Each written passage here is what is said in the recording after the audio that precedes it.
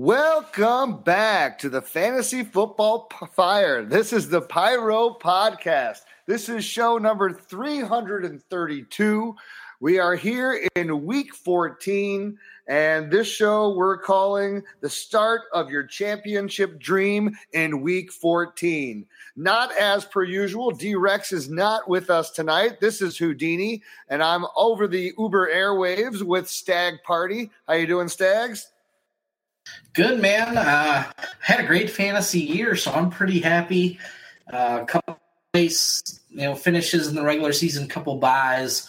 Did well in my first dynasty league. Didn't do so well in a team that I tried to take over in a dynasty, but it's going to be a work in progress. So it's been a good year for me so far. Let's try to bring home those championships, though. Let's make that money. Yeah. Absolutely. And this is the very important time of the year where, you also got to pay a little bit, maybe more attention to some of the weather situations that are going on, especially if it's more wind than anything else. But if there are going to be any torrential downpours or snowstorms, those are something to be paying attention to. Also, very key is matchups, and also looking for the very friendly, favorable fantasy point production matchups. And this week is going to be interesting because we have some that are really good and some that are not necessarily as good. So I guess without further ado, as always, if you're following along on the schedule, we will be following the schedule under week 14 on NFL.com. And we, as always, will start with the Thursday night game. And as per usual, we start with the visiting team. And this Thursday, this is one of those not necessarily barn burners for fantasy production. We have the Jacksonville Jaguars heading to the Tennessee Titans. So what are our thoughts here? Is it Cody Kessler again? Can we at least have Leonard Fournette coming back? So I think there's some better signs here. But this is one of those games that kind of scares me if I'm really leaning on anyone for strong outputs this week with these two defenses. Yeah, preferably or not. And it was probably going to be tough for you to make the playoffs if you had Leonard Fournette, but anything's possible. You could have acquired him, mid-season at a low price for a stretch run. Looking at the game as a whole, though, the Jaguars haven't scored above 16 points in any game against Tennessee in the last 2 years. They've been these real sort of drag-them-out fights, and some of them have been on Thursday nights. So we've sort of seen this game happen before. It's looking like it might rain there in Nashville. So it's going to be a game that I'm pretty much off of everybody. I think you're still going ahead and you're starting Leonard Fournette. At quarterback, you are likely to see Cody Kessler.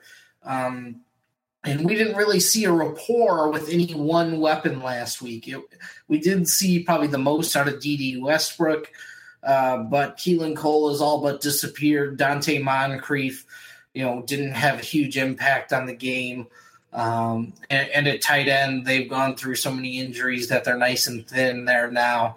So you're really avoiding the entire passing game, even though Tennessee, can be beaten up by opposing passing games, and that's the real way you want to attack them, especially vertically down the field. I think you're rolling out Leonard Fournette, and you're dead on avoiding everybody else. You got any objections? No, there's absolutely no objection because, you just look at the production that these guys are giving you. When they give you a great week out of one of these receivers, you're getting 90 yards and a touchdown. Right? There's no chance that anyone's getting 130 yards. More likely than not, on an average week, you're getting about 35 yards and 4 catches from these guys. Here's a stat that should tell you to run away from all these wide receivers. The leading receiver this year for the Jacksonville Jaguars is T.J. Yeldon. I think that pretty much says it all. So let's go ahead and flip it over to Tennessee. And the thing to keep in mind here is we actually saw Marcus Mariota have a good performance last week, and now he's got a hand issue. So short week, he's going to be iffy, and every time that he's been iffy, he's been bad. Yeah, I do agree about the iffiness. That injury, he sort of had elbow and wrist and nerve. He's had a lot going on with his arm and lower arm, which isn't something we see too much out of the quarterback position. But, that grip strength's an important factor in throwing the football. So it is a major concern. But last week, what he was able to do was, stretch the defense out vertically. They got some vertical shot plays going to Taywan Taylor, and it really, helped open up the game. And, if you can get some of those against Jacksonville, which Indianapolis just couldn't. They couldn't stretch the field vertically at all. It's going to open up so much more lanes, but I just don't like it against the Jacksonville Jaguars, in all honesty. Plus, Tennessee, their offensive line hasn't been as good this season. They're not using as many of these max protect play action plays that were part of the exotic smash mouth, which leaves Mariota open to more pressure. And he hasn't really responded well by getting the ball out quicker or anything like that. But, the Titans have just seemed to play well against the Jacksonville Jaguars. They have 3 straight wins. Most of them are low-scoring games, but they did score 37 points against them in September of last year. And then you look at the weapons. Corey Davis is, sort of been having a hot streak over the last couple weeks and just been getting it done. And you look at his numbers, he's someone you're probably looking at as a wide receiver 3 or flex play because of it. But, he's been playing well. He's got 52 receptions on the season now for 744 yards. And if he can keep up that pace, he'll be right around 1,000 yards at the end of the season. So I'm going to be interested to see if he can sort of take it to the next level and become a 1,000-yard receiver, because it looked like a real struggle at the beginning of the year. Yeah, well, he really has come along, and that's one of those things that really concerns me, though, about Mariota's health, because, if he's not able to make those passes down the field, that's really a tough news for Corey Davis owners, because he has been a guy that you have been able to be kind of reliant on, especially as a wide receiver 3, as a flex play over the last few weeks. As far as Taywan Taylor goes, I look at the production that he had last week. Yeah, it was great. 3 catches, 104 yards. It was the downfield attack, big plays. Still only 4 targets. So, that's him hitting at 75% on big plays. That's not something that I feel that I could really count on consistently, and especially if there is going to be rain, and especially against the Jacksonville defense, is why I would shy away from even going there this week. Yeah, I do agree. It just, his impact on the offense is really where it was seen the most. Jonnu Smith had been a guy who was sort of having a touchdown spree. He had touchdowns in 3 of his last 4 games heading into last week. Didn't find the end zone last week, but he did have one go right through his hands. If you want to attack Jacksonville, you can do it with some play action and either seam shots or, quick overs to your tight end position. So I do like, maybe Jonnu Smith as a mid-range tight end too, who you might see some value out of. Is there any reason to have any faith in either Derrick Henry or Dion Lewis at this point in time? I mean, I can't imagine anyone that truly has made a strong run to the playoffs has either of these guys leading the way for them. I don't think you can have those guys leading the way for you. Maybe your best bet is to have Dion Lewis, as the pass catching complement to the team here. It's sort of gone as predicted, but he hasn't been as successful as a rusher. He's, breaking off just 3.4 yards per carry on 135 carries, but he's catching the ball well. And against Jacksonville, I couldn't see him having some success in that area, but he had just 3 catches for 14 yards the last time these two teams played. But it didn't seem like he was fully integrated into the offense at that point this season. So I could see a 4 or 5 catch performance that makes him flex, floor, and PPR leagues. All right. Well, let's go ahead and leave that game. I think we're done there. And let's go to the first game of Sunday, in which we're going to have another barn burner of great fantasy potential production here. We got the New York Jets heading up into Buffalo to face the Bills. So let's go ahead and start. When I said I was waiting to get to the next one, Houdini, this isn't what the fuck I was talking about. You set me up. You set me up. We're here, so let's do our best to get through this. Is there anyone that's even worth considering starting on the Jets that would make an impact against? Again, this is one of the tougher defenses to play, and especially the way that the Bills muck it up. They're only giving up 294 yards of total offense per game to their opponents. Yeah, and with the Bills, over the last 5 weeks, there hasn't been a better defense in terms of limiting fantasy points, and they're doing that especially in the pass game, where quarterbacks are just scoring half the league average, which is like 8 fantasy points a game, 8.5. So that's worrisome, especially when we don't know if it's going to be Darnold or if it's going to be Josh McCown again. And then at receiver, Jermaine Kearse hit a few games of steady targets, isn't really producing in a big way in terms of yards per target or yards per reception or, first down rate, any sort of one of those rate stats you want to look at. He's just not producing. There hasn't been the shot plays to Robbie Anderson that made him so successful last year. And Quincy Enunwa isn't seeing that gigantic target share that he was seeing at the beginning of the season. So you look at all of those guys and they're wiped out. The real best play here is, Christopher Herndon at tight end. But even he had a slightly down game last week. But he's just involved enough on a weekly basis. And they're using him as a chain mover, and he's seen, 6 and 8 targets over the last 2 weeks. So, he's probably the best fantasy play here. Maybe if you want to reach to, if you think Isaiah Crowell can get it done, because, Buffalo still is having trouble stopping the run.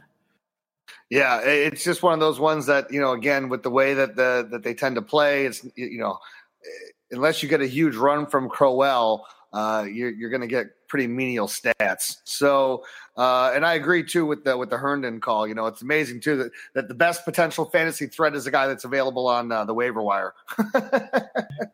Yeah, I agree.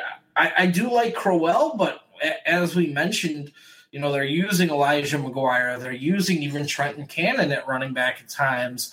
So he's not getting 100% of backfield touches. Not even close to it. And that's when you talk about the pace of play in this game and how Buffalo can either give pressure or stop the passing game, through their secondary. Yep. Well, let's go ahead and flip it over to Buffalo. And here we have Josh Allen, who had basically a coming out party for him last week. He threw for 231 yards, threw 2 touchdowns and 2 interceptions. But as seems to be the thing with the rookie quarterbacks, him and Lamar Jackson are doing it with their legs. He ran for 135 yards on 9 carries. Pretty ridiculous. We saw Zay Jones all of a sudden come out and be something, catching 2 touchdowns and 67 yards. We also saw, I believe it was a terrible underthrow that should have been another touchdown pass by Allen. And you got Shady McCoy, who was pretty quiet last week, and now we have no Kelvin Benjamin. So going against the Jets, a team that usually was known for their defense, but really hasn't been playing that well, I don't know that anyone's really streaming and gonna go rush for Josh Allen, because I just don't know that you can trust his rushing yards like you can trust Lamar Jackson and his rushing yards. I mean, they are semi-trustable. He's rushed for over the last 2 games, even 234 yards. So he's really moving the sticks with his legs. He would have thrown another touchdown to be, the game tire to Charles Clay, chucked it, 50, 60 yards down the field. Clay came back on the ball and just dropped it. It's one of the crazier plays of the game. He's starting to show some upside, though. There's still a lot of work to be done for, Josh Allen and this offense as a whole. But if they're going to start playing to his strengths and let him be, the improvisational runner that he is, it's going to give him some upside. He does have, a sturdy frame, albeit, he has, dealt with some injuries already this season, but he's the size of Cam Newton and he runs well. So, those are things that we've seen translate to NFL. If you're going to run a little quarterback power, Josh Allen's the guy who could do that for you. So are you going to go into this week trusting LaShawn McCoy, though? McCoy it's been that inevitable year. I think I was waiting for it to happen about 2 years ago where he was just going to, just kind of fall off the table. And it seems like he's just fallen off the table this year, the offensive line's just not good enough, and they're just not, good enough to put him in a lot of scoring opportunities. The Jets are pretty average against opposing running backs over the last 5 weeks, but he's not somebody I'm, dying to put in the lineup at all. Well, wouldn't you also say, due to the fact that Allen has been running the ball more, but we're not seeing the effectiveness that, Gus Edwards has had with Lamar Jackson in the RPO, LaShawn McCoy is not having that success with Josh Allen. Yeah, we haven't seen that really play out, and I think it's got a lot to do with that offensive line strength or lack thereof. And talking about the receiving weapons, you talked about it quickly, but Kelvin Benjamin is no more as he got cut by the team today, which is a sort of interesting thing after at the trade deadline last year they went out, and paid a pretty good price to get him over there to Buffalo. So two teams have now given up on him. It's not going to work out, it seems, for Kelvin Benjamin, but there will be a team who gives him another shot, as there always is with guys who were drafted in the first round. But the best play on the Buffalo side is probably playing the Bills defense against the New York Jets. No matter who the quarterback is, they can get pressure, they can create turnovers, they could stop the opposing passing game. And when that happens, it allows you to put up some pretty good fantasy points. So I do like the Buffalo side as their best play. Yeah. And on top of that, they play much better at home as well. True. Let's move on to the next game. But before we do that, you want to take a quick gander to this? Yeah, that was perfect when you didn't see an ad. So we got the next game. We got Saquon Barkley and the New York Giants at the Washington Redskins. The Washington Redskins, who had recently just lost Alex Smith for the season and now have lost Colt McCoy and will be leaning on Mark Sanchez. So the battle of one current and one former New York quarterback going against each other. Two horrible quarterbacks, it seems, as far as fantasy would dictate this year, going against each other. Can we feel – obviously we know that we're feeling good about Saquon Barkley. He showed against the Bears that even against a real tough defense, when he's struggling, all it takes is one drive and a couple plays, and all of a sudden the day is turned around for him. And obviously we saw Odell Beckham with the touchdown catch as well as a touchdown throw, right? Yeah. So, you put that together, you have them coming off of on a high, really. So they got to be feeling great about themselves, even though they almost blew that game with two stupid defensive penalties at the end. And so, but you look at them here in this divisional matchup, and there's no reason that I can't feel comfortable with Saquon Barkley going in and doing what he's going to need to do. Odell should also have a chance for a decent game here. It's all a matter of, is Eli going to give you good Eli or bad Eli? Yeah, I do agree. They have been better at protecting Eli. The Bears were able to get a ton of pressure on him. They are seeming, if they're getting leads, though, they're going into a shell and just trying to protect that lead at all costs. That means, avoiding a lot of passing, which hasn't been great for Odell owners who have sort of, gotten some nice returns early in ball games. Then it has sort of wavered as the game has gone I don't think you're going to be able to absolutely blow out Washington. They do have a pretty stingy defense, but over the last 5 games, Washington's defense isn't as stingy as it was previously earlier in the season. They're allowing the 3rd most fantasy points to opposing wide receivers, which should mean good things for Odell, good things for Saquon. Evan Ingram, coming back from his own injury, I don't think he's a guy who can be relied upon at this time. If he's not in, I think that gives us a slight boost to Sterling Shepard, but he's not a guy I can really pine for. I'd much rather just search for another option. Look for the guys like Godwin and Humphreys who were found on waiver wires last week, and guys like that seem to pop up as Friday approaches and practice reports get clear. Not only that, think about it this way. Do you really want to rely on a guy who's a secondary receiver on a team that is a run-heavy team or running back-heavy team as far as the offensive production that Saquon Barkley gives, percentage-wise?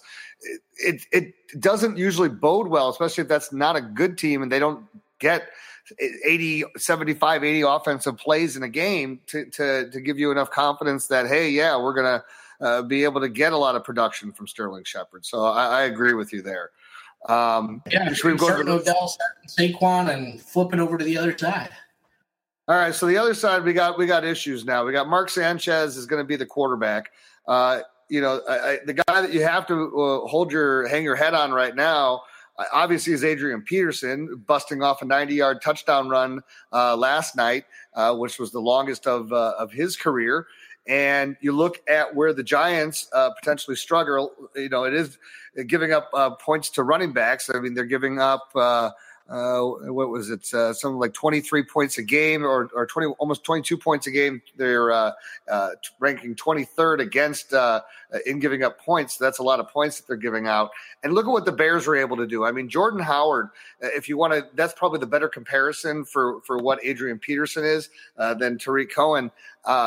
He was killing them in the first half. I think he had 61 yards or 63 yards on 13 carries. And then the Bears only gave him 3 carries the rest of the game, and obviously with it being Mark Sanchez and coming in and, not being, Colt McCoy at least was able to really kind of move this offense up and down the field. We're going to see a much more traditional type of an offense with Sanchez there and just Peterson. Bad. Just say bad. Don't try and sugarcoat it. Like, Adrian Peterson had a 90-yard touchdown. He also failed to reach 100 rushing yards on the game. He ended up with 98 rushing yards. He's the second player in the history of the NFL to have a 90-yard touchdown and end up with under 100 yards rushing. So you look at that, teams are just going to stack the box and make Mark Sanchez beat them. So you're going to see Landon Collins playing as an overhang safety and pulling down into the box, trying to stop AP, because Mark Sanchez flat out just couldn't get it done last week. He completed 13 of 21 passes, but it was for just 100 yards. He can't stretch the field vertically. They don't have a real vertical stretch element. This team just plays too tight to the line of scrimmage. And even though you're getting guys who are good in space back, like Jamison Crowder and Chris Thompson, they still need that vertical element to be able to make some things happen. No, 100%. And that's why Josh Doxson becomes basically irrelevant again, because the ability to stretch the ball down the field was what was making him successful. And again, when you're saying it, and it's absolutely true, Sanchez, they're not going to hardly take that many shots. So all of the passes that you're going to see, maybe it's an uptick in some PPR leagues for Jordan Reed, because it'll be a lot of those short passes, but it's going to be one of those frustrating days where you're going to get a guy who might get 8 or 9 catches and he's only going to get 51 yards. Yeah, I think Reed's probably the best play here. But, even with Mark Sanchez back there, I think it's much tougher to rely on him and feel great about him. He becomes more of a back-end, tight end one that I locked in, got to start this guy. But he is the best probably start of all the pass catchers. And even AP, I'm probably going to end up being a little bit lower on because of what the Giants can do to stack the box because of the presence of Mark Sanchez. Absolutely. All right, so we're done with those couple of really not interesting fantasy outlook games. Let's go to one that is a very interesting fantasy outlook game, and for that, we go to the NFC South.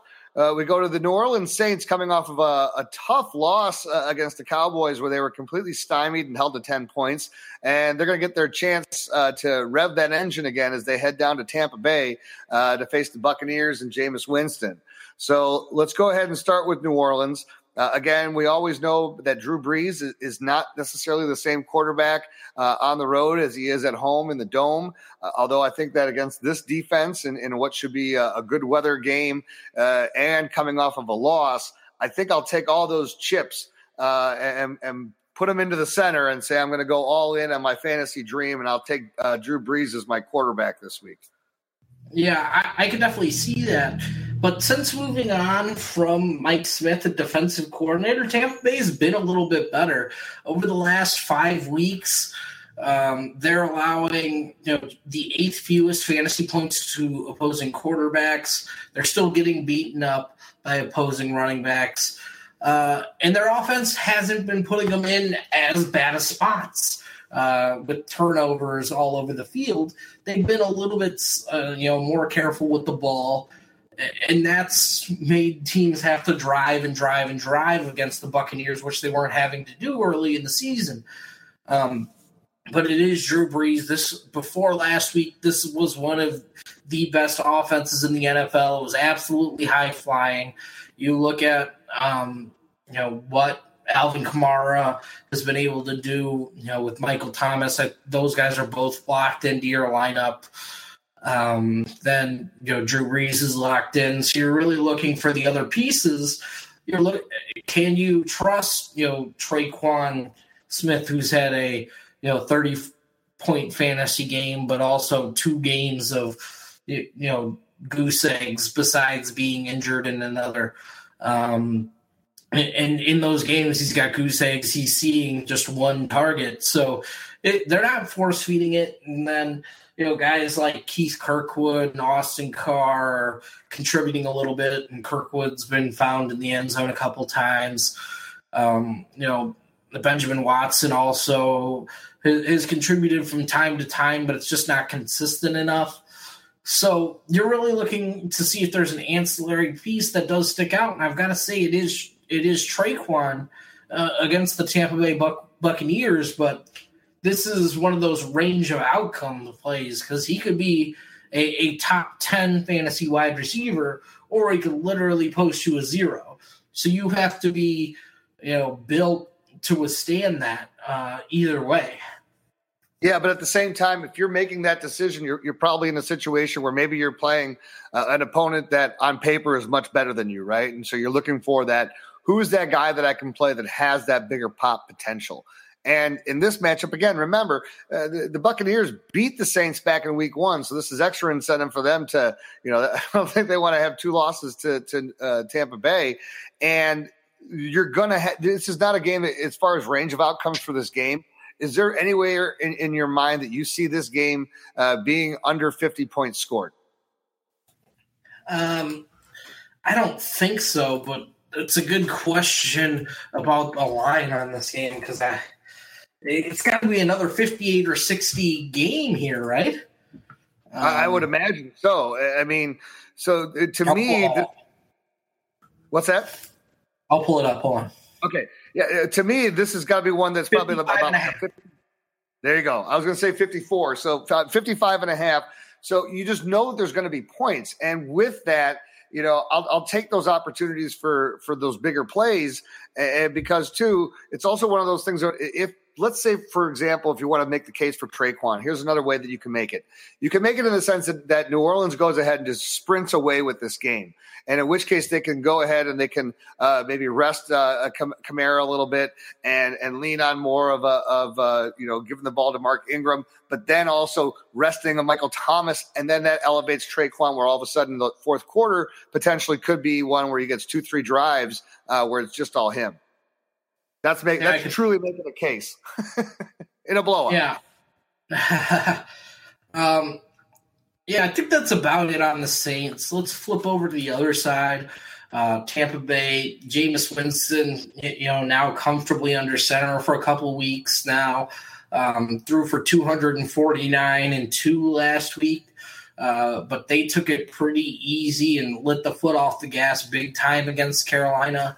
But they are still averaging the most total yards of offense in the league. Peyton Barber had a bunny down, and he's shooting for his 4th game in a row with the rush TD. He's averaging 80 yards per game against the Saints in the last 2. Mike Evans is hauling in passes at 17 yards a clip. Looking at, if I think at this point you should just be counting out Deshaun Jackson. Like, there's no way he should be back in the lineup. We saw how Adam Humphries has performed, and then Chris Godwin. When given opportunities, those guys have played awesome. I think you've just got to write off this Deshaun Jackson thing as a failed experiment, because you want to slice it a couple different ways. In standard leagues, the Bucs have 4 receivers in the top 30. It's pretty much the same in half PPR, and I'd have to flip over to PPR. I'm pretty sure it's close in PPR as well, except for Deshaun Jackson falls a bit there.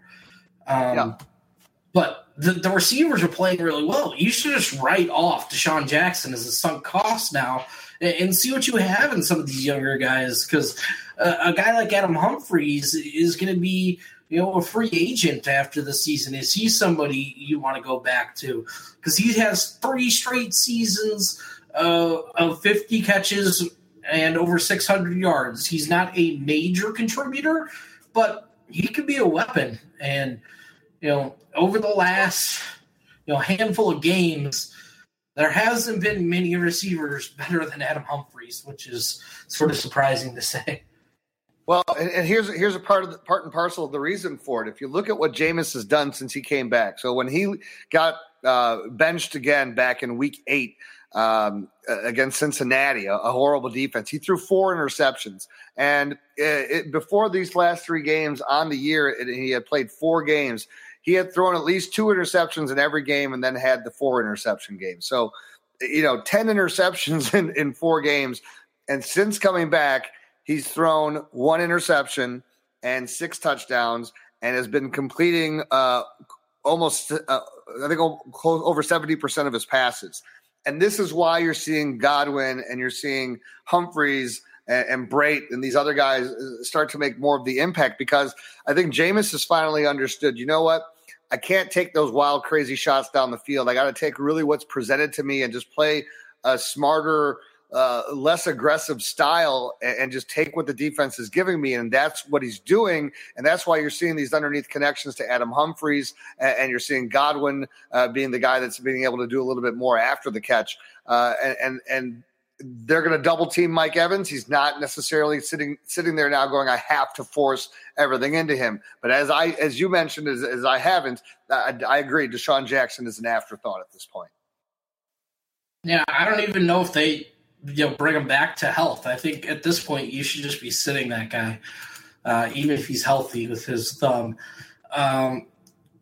I think we pretty much hit everybody there. I do think Cameron Brait, being the only tight end left on the roster, is still probably locked into your lineups because he's so, sort of efficient in the red zone. And I think he missed one last week, but he got a target there that should have been caught.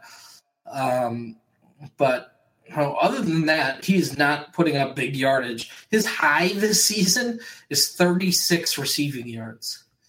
Yeah, but that's also because you've had O.J. Howard out there for most of the time too. So, I agree. Receiving yards. I know. But this is a game where there should be the need to throw the ball a lot more. And again, I don't, Peyton Barber, if you want to start him as a low end running back too, go ahead. But, if that's that production, if anyone that's been relying on him this year shouldn't be in the playoffs. And if you are, you got some gold elsewhere. I have Peyton Barber, who I've been playing in a flex, so fuck off, Houdini. I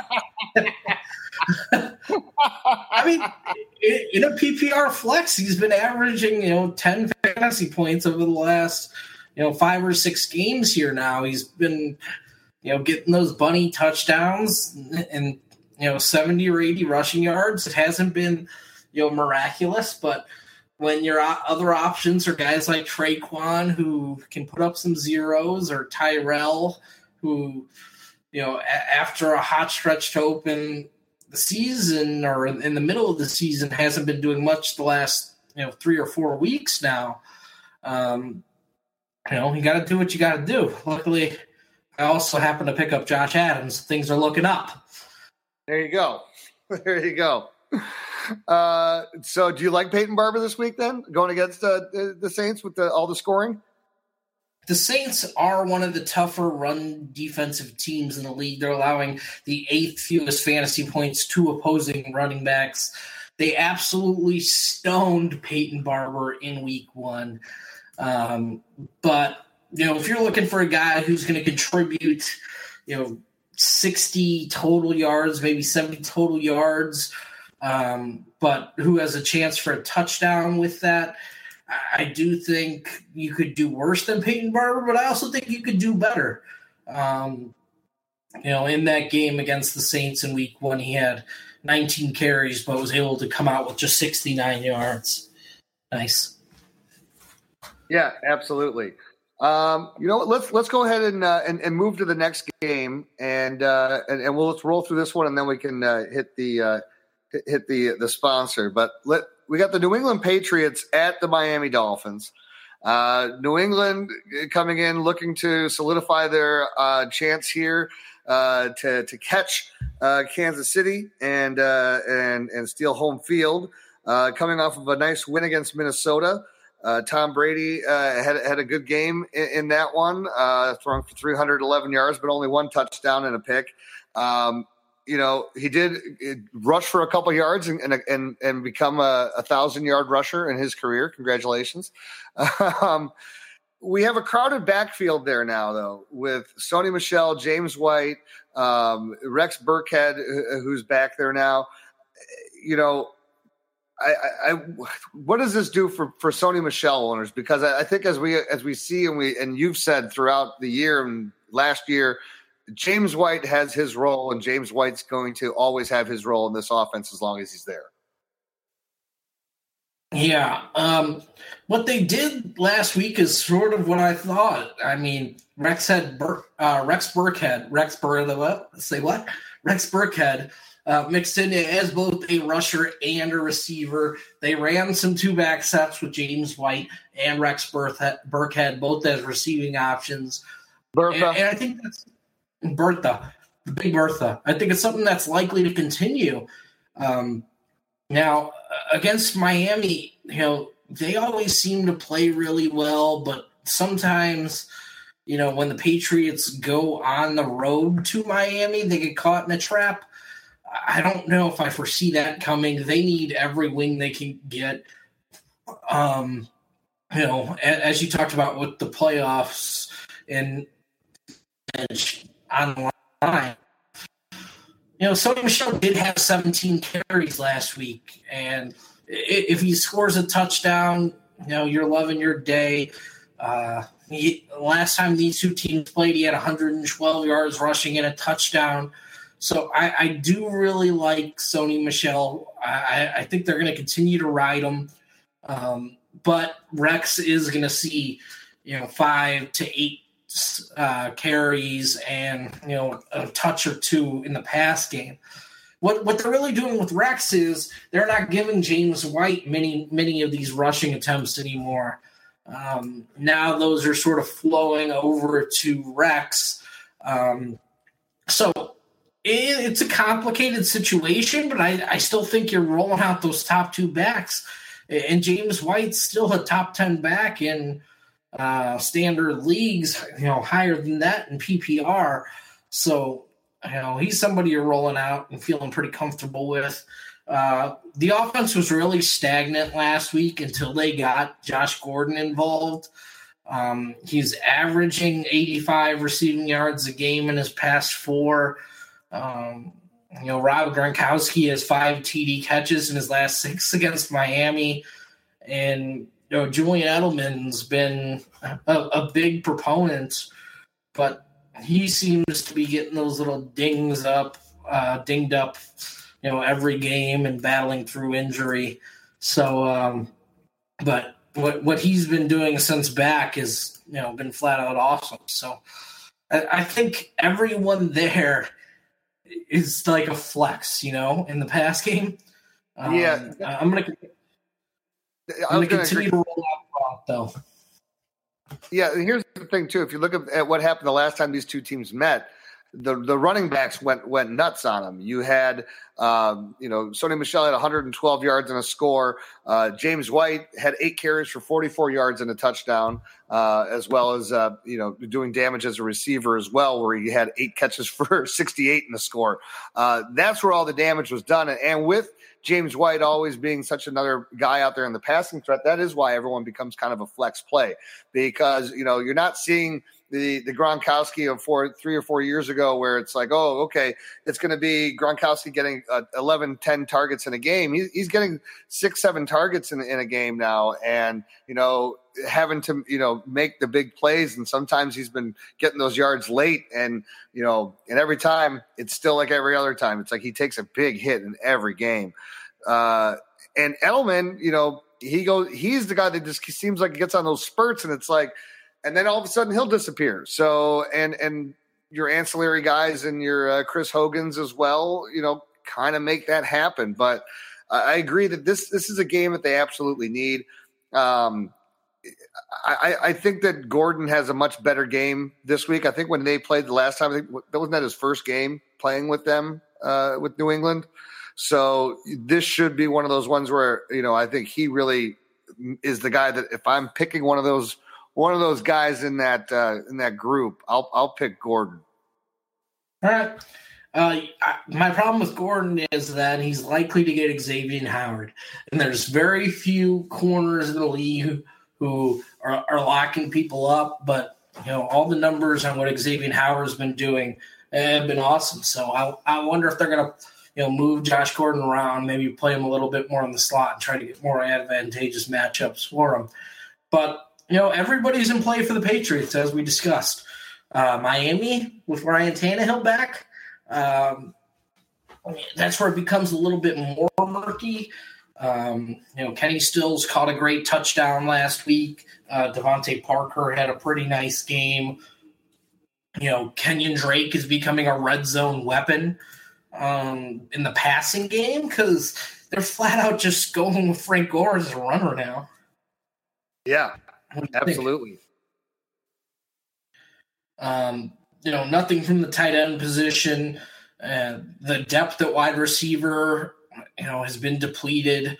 It was a real deep group that never really played together, but, Leonte Carew is now, showing some flashes. The best play is probably Kenyon Drake. After that, Devontae Parker.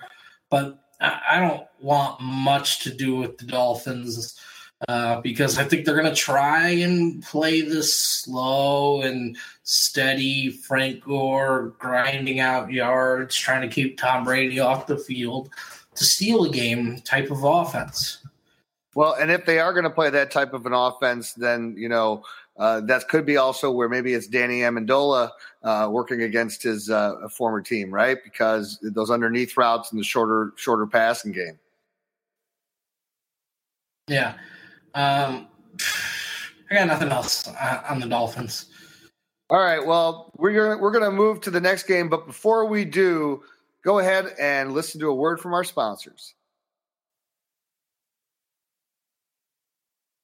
All right, well, we got an interesting game here, kind of a contrasting styles matchup.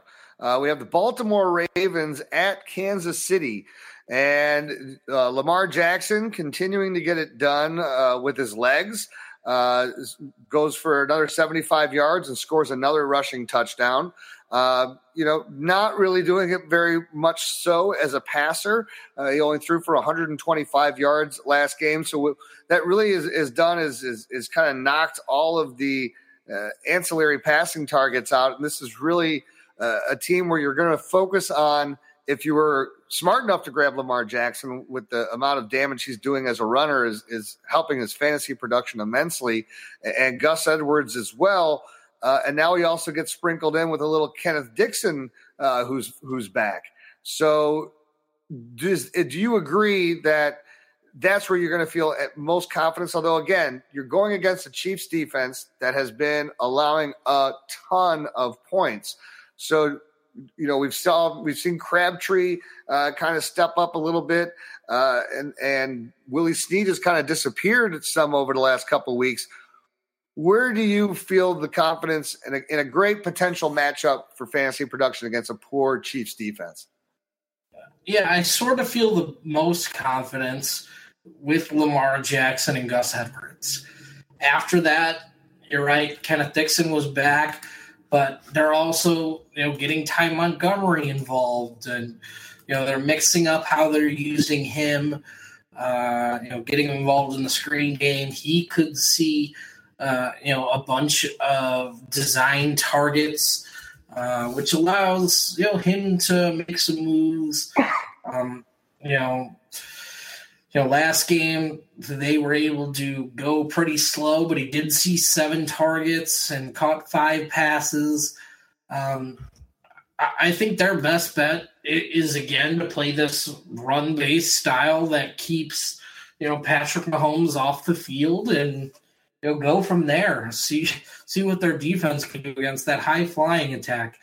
But, at receiver, John Brown and Lamar Jackson just do not have a connection right now. They're designing 1 or 2 shot plays, and they're just not connecting on them. The targets have been, up, down, left, right, and they haven't really worked out.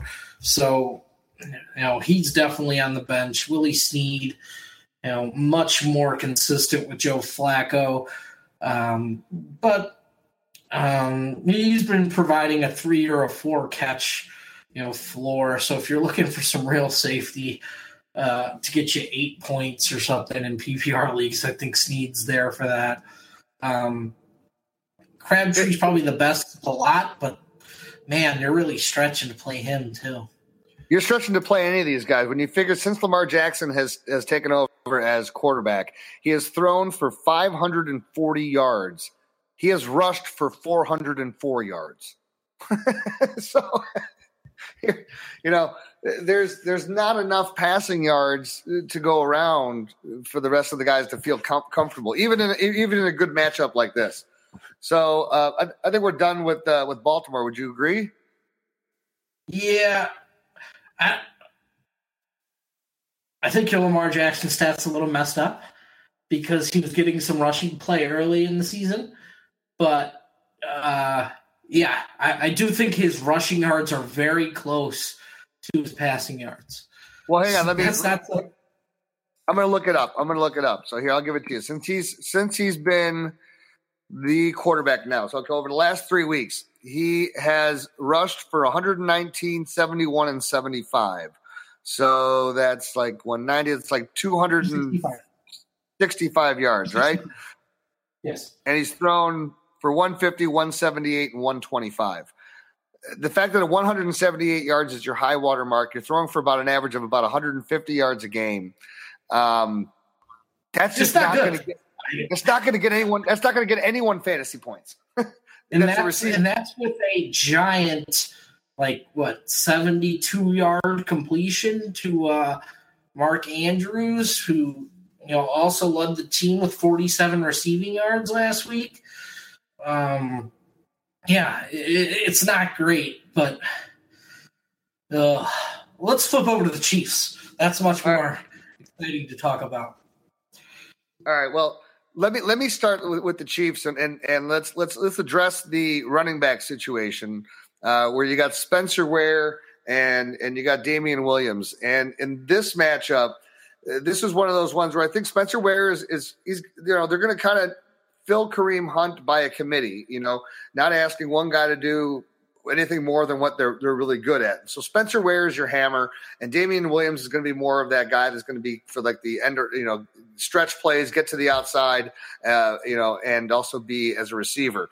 And I think that bodes better this week for Damian Williams because the Baltimore defense is not a defense that is easy to run the ball against. And to me, when they are the number one team against running backs, only allowing 12.6 points per game, the only benefit that you have here is that Kansas City is such a loaded offense that, they're not necessarily just going to be able to they're never just one dimensional. They run their offense. So I think if I'm looking at those two guys just in this matchup, I don't like this matchup for Spencer Ware if you went out and got him against this Baltimore defense. Yeah, your hope for Spencer Ware is that he puts up, 50 or 60 rushing yards and has a touchdown too. Like that's you're banking on the touchdown.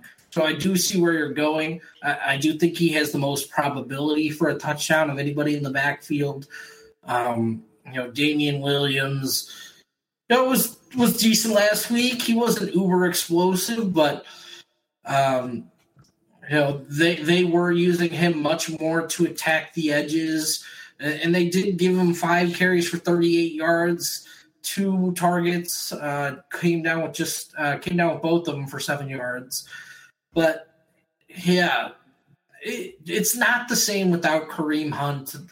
But if they can get up, they might grind it out with Spencer Ware. He just doesn't have that next level gear that Hunt had. So it's going to be interesting to see play out. So if it's going to be tough for them to run, look for this passing game as the guys who really need to step up here. And as we saw last week, it sort of went through Travis Kelce and not Tyreek Hill. And I think that's something that can be, very, very hard to, what happens here against Baltimore. Baltimore's middle of the pack against opposing tight ends, allowing 8.5 standard points a game.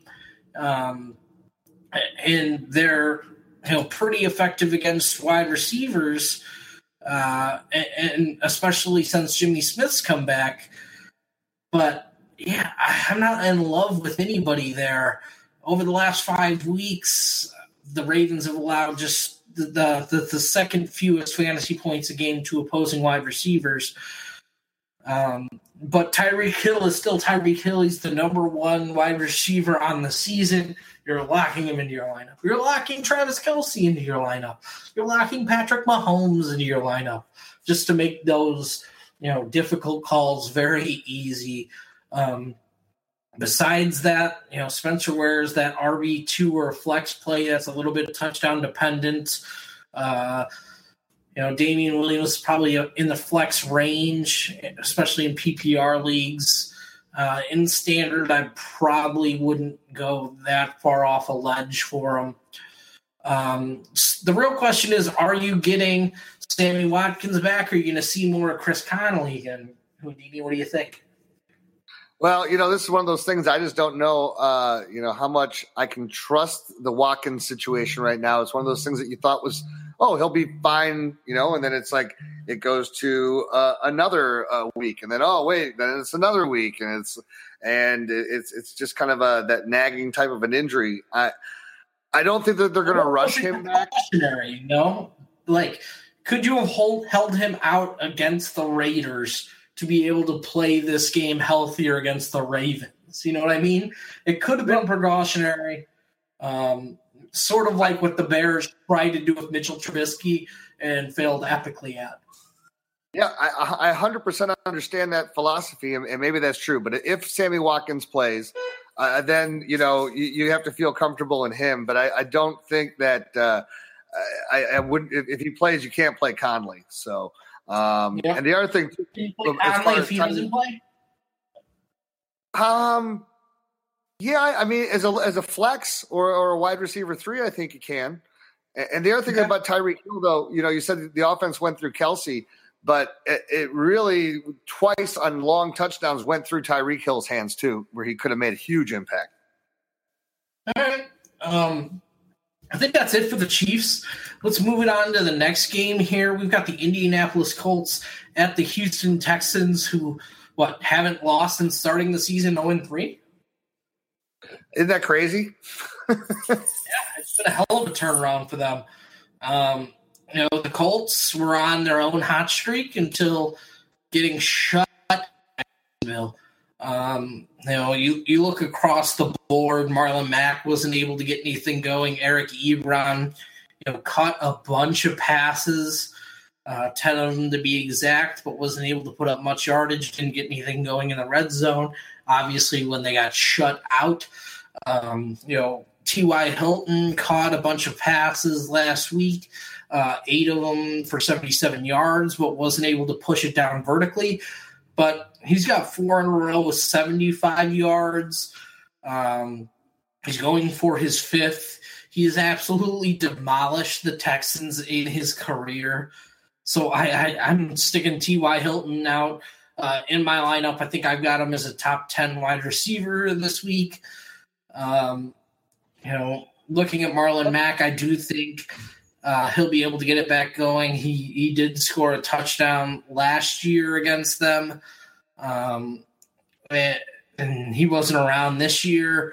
Nyheim Hines, was able to be the impact player last time these two teams played, caught 9 passes for 63 yards and 2 touchdowns. I don't think that's going to happen again. But Hines is a PPR play. Hey, Hines had 9 catches for 50 yards last week. Yeah. Hines has got some of these, stupid, games. And when Luck throws 62 passes, or what did he throw last week? I forget. When he's attempting these 45 or 50 passes like he was earlier in the season, Hines is going to see a pretty good share of them, man. I just don't know if they're going to have to go as pass heavy against the Texans. I like his odds to be more efficient against the Texans. In 9 career games against Houston, Andrew Luck has 21 touchdowns and 6 interceptions. He's just playing really well. It didn't show up last week. Texans have been playing tougher on defense as of late. I'm probably rolling out Andrew Luck, Marlon Mack, T.Y. Hilton, Eric Ebron. Everybody else is out. I'll agree with that, but here's what I want to make the statement as an Andrew Luck owner, right? And in the playoffs, where my decision is, well, do I start Andrew Luck or Kirk Cousins? 2 guys that have basically – whenever I decide to choose one over the other, if I choose right, I choose right by about like 2.5 points. So choose wrong by 40. Yeah, well, they were both bad last week. So I'm hanging my hat on Andrew Luck. They both have road matchups this week, but I'll take the familiarity against an opponent that he's had demonstrated success. Coming off of a week where he did not have any success, I like the bounce back factor as well. And with that, knowing that, hey, the Texans haven't lost in all these games, it's a division and matchup, and hey, we may not make the playoffs, but they still have a outside hope, the Colts do, and this would be a chance to also, knock the Texans off their pedestal. So I like Luck in these types of games. I think that even if they lose, it could be one of those ones where he's thrown for 365 yards in this one. Yeah, I don't disagree. Let's flip over to the Texans side. Deshaun Watson, had another efficient game, 22 of 31, 224 yards with just one touchdown against no picks. Over his last 5 games, he has 11 touchdowns. And his only game against Indy this year, he threw for 375 yards and two touchdowns against one pick, but also rushed for 41 yards and a touchdown. So I think, with the ability, we talked about the Colts being able to move the ball, that means Deshaun Watson is going to need to, do the same. And he's playing really well. Lamar Miller has started to, have a great season. He's averaging 5 yards a carry, getting close to the 1,000-yard mark now with 876 rush yards on the season. Unbelievable. He's aiming for his 4th game in a row with 100-plus scrimmage yards. He's just playing great right now, man. He's played well at home. DeAndre Hopkins is DeAndre Hopkins. Caught 10 passes for 169 and a touchdown last time. Kiki Kuti caught 11 passes for 109 yards the last time these two teams played in his real breakout game earlier. The question is he going to be healthy? If not, it looks pretty good for Demaryius. Well, let's talk about Demaryius, because since coming to Houston, he's had games of 61 yards. Was he hurt during that Washington game, or he just didn't record any targets in that game? And then he was not hurt. It was a straight goose egg. Okay. So, and then he had 38 yards and 32 yards. And that the one against Tennessee is the only one where he got in the end zone. He scored twice. But here's a guy that, you were expecting a lot better production out of. Obviously, he has not affected DeAndre Hopkins one bit. But can we consider him in this matchup where, again, their last game against the Colts, it was a 37-34 game.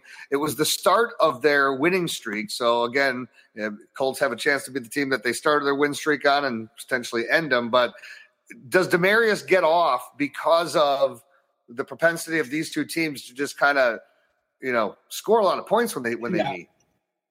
Yeah, I can see that happening. A lot of it's going to depend on is Kiki in the lineup or not. Kiki, do you love me? Are you writing? But if Kiki's out, I think more available targets to go Demaryius' way. And, they've been early in the game scheming him up some plays, running those quick screens to him that he was so good at in Denver.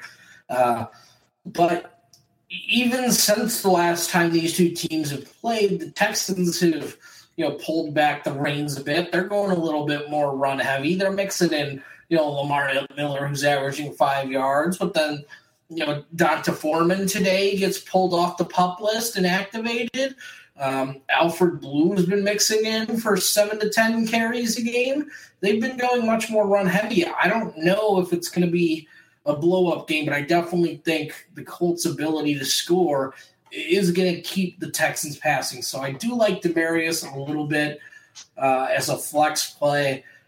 I'm not going to push the envelope with him, though. All right. Anything else you want to say on the Texans? J.J. Watt.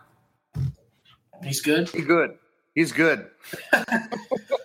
Well, let's go from J.J. Watt, who's good, to two teams that you would have figured that their records would be reverse of what they are. The 4-8 Atlanta Falcons heading to Green Bay, who's at 4-7-1, and now without Mike McCarthy. So if the Packers' record was reversed, would they be 1-7-4?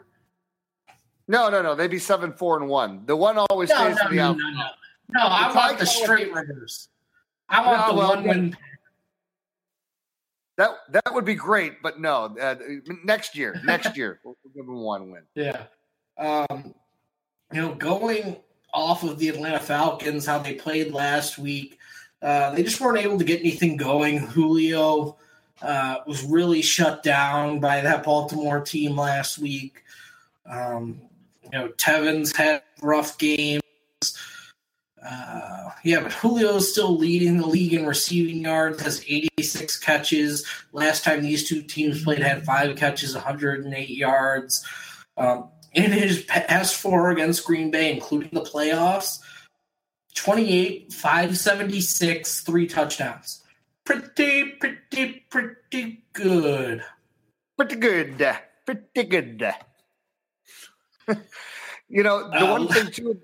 The one thing that has kind of evaporated, though, for the Falcons, though, is you really don't have any strong play out of the running backs lately. Tevin Coleman was atrocious. They went to Ito Smith and really didn't get much better. But it seems like Ito is at least the one that is scoring the touchdowns more. Yeah, with Tevin, he's sort of hurting his free agency stock as he heads into a free agency this summer. He hasn't really been getting it done as the lead back, but the Falcons, line hasn't played as well. But a lot of it's on him. The yards after contact hasn't been great for Tevin Coleman, and he when he's not breaking off these chunk plays or getting in space, it's a lot more worrisome, and there hasn't been as much space for him as the lead back. So he's a little bit, heading into free agency, in my opinion. Somebody will still probably, pay him heftily for his services, and I hope they do. And I hope he ends up in a good situation for himself too. Yeah, he needs to end up in a situation sort of like San Francisco. Look at the guys they have running the ball for them right now, and just how open their running lanes are, and how they can hit the line at full speed. So we're going to see Tevin, I think, pick a pretty good spot. His strength. That's actually really interesting too, because he also has the history with Shanahan when he was there in Atlanta. I don't think he actually ends up there, because they did just sign McKinnon. Breed playing really well. This new rookie they pretty much signed off the street is playing well. Jeffrey Wilson.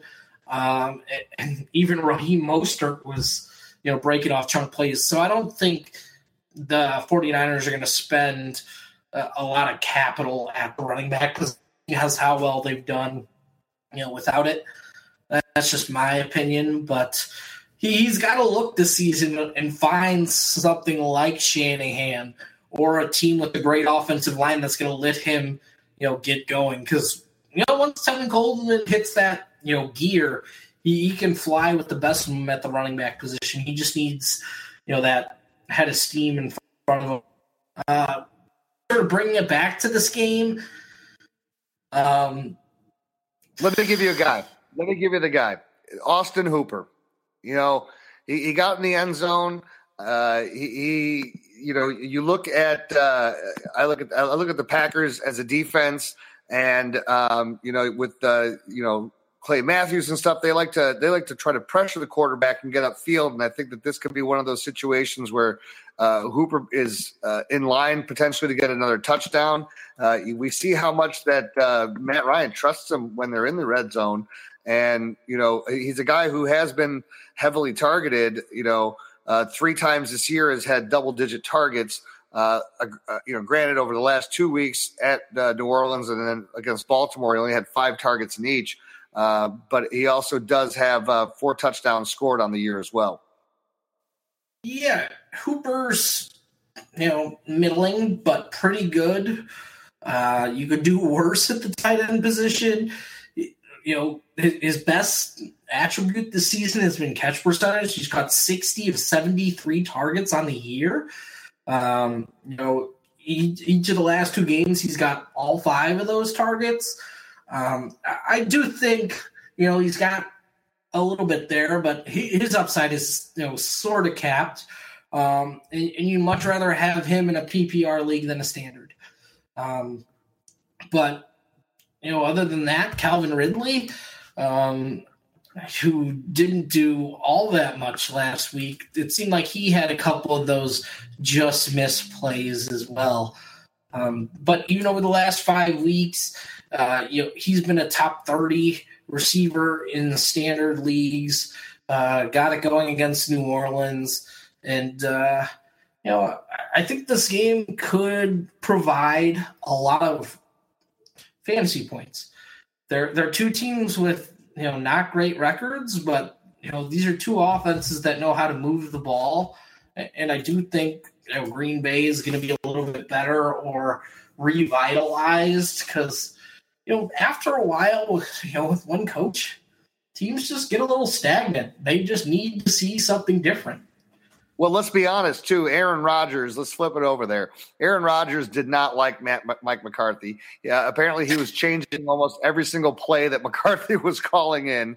And if Rodgers wants to make the statement, this would be the game to do it.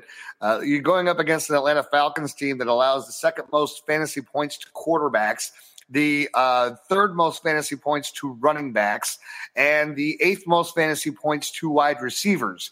So that to me says I'm loving myself some Devontae Parker. I'm loving myself Devontae Adams.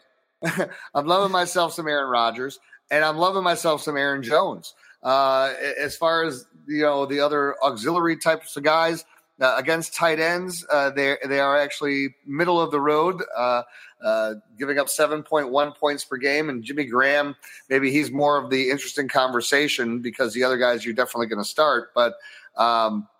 I don't know how, do you trust him? Do I trust who? Jimmy Graham? Are you fucking kidding me? No, you can't. There's no shot you're trusting him at this point. Looking at the weapons, Devontae Adams is absolutely stone cold locked in your goddamn lineups. In PPR leagues, his low game this season is 16 fantasy points. Think about how good that is. These other guys, Marquez Valdez-Scantling, 7 targets last week, but only hauled in, 2 or 3, wasn't really able to get it going at a high rate. And, they're just not connecting. Randall Cobb washed now. I think they can't wait to be out of that situation. And we talk about this decline of the Packers. One thing they just don't do anymore is really throw the ball over the middle of the field. And when Randall Cobb was at his best, that's when he was succeeding. It just hasn't happened as of late. The rest of the depth chart with Equanimous, St. Brown, Jake Kumaro, who they're using a little bit, came back off IR last week. It's just not great. They did do one thing well, like they realized they needed team speed, especially at the wide receiver position. They acquired it in Marquez Valdez-Scantling and St. Brown. So I do think, for the future, that's going to work out well. But the guys who usually take the longest to develop at the NFL level are the size speed freaks. They need to learn the nuances of the game. And they also got to learn how to run precise patterns. Yeah, especially for a guy like Aaron Rodgers. That's something that's going to take time to develop, but under a new coaching staff, it's going to work out. But, without a new coaching staff, I'm locking in Devontae Adams. I'm locking in Aaron Jones, of course, who, played just as many snaps last week as Jamal Williams for reasons unbeknownst to me. Idiocy. Aaron Rodgers is a top 5 option going up against the Atlanta Falcons because – you talked about him going scorched earth. I think there's a decent that happens. All right. Well, we're going to go ahead and before we get to the next game, which will be the Carolina Panthers at the Cleveland Browns, let's go ahead and listen to this. So we have the struggling Carolina Panthers coming off of a loss at Tampa Bay, heading to Cleveland, who had a tough loss at Houston, a team that's been on a roll. We've seen kind of with Cam Newton, what about a horrible game he had against against Tampa Bay? Was through 4 interceptions. Needs to bounce back. We know that you got a dynamite stud in Christian McCaffrey. The thing that we have also seen is the emergence of the young receivers, whether it be rookie DJ Moore, who has stepped up, but also as of late, Curtis Samuel. And what we're also seeing is Devin Funchess not be nearly as effective as he was earlier in the season. So with this matchup against the Browns, a defense that, while they've had their moments, they give up a lot of yards per game as well. And so there's usually some big plays to be had. So for me, as I look at this on the outside, I'll again bet on a Cam Newton to bounce back from a bad week. I look at McCaffrey is always, as you said, locked in. I mean, I don't know what else you need to say about him. I like a DJ Moore this week, and I would play him. And Curtis Samuel is one of those guys, again, he's on the waiver wire in a ton of leagues, and he got 11 targets last week. And if he's going to become more of that type of a guy, and is not as, actually using him as a receiver and not being as gimmicky, wow, that really kind of opens things up where he has that potential, because he's got dynamite speed and is an amazing open field runner. So I like him as a deeper league flex play this week as well. Yeah. Even though Cam Newton had a down game last week against Tampa Bay, he completed 68% of his passes, threw for 300 yards, had 2 touchdowns, passing, and rushed for an additional 33 yards on the ground. Cam has had at least 2 passing touchdowns in every single game this season except for week 1. His floor was basically week 10 against Pittsburgh, where he scored 14.7 fantasy points. Last week we saw 15.3 if you're using -2 for interceptions. So the floor is 15 points.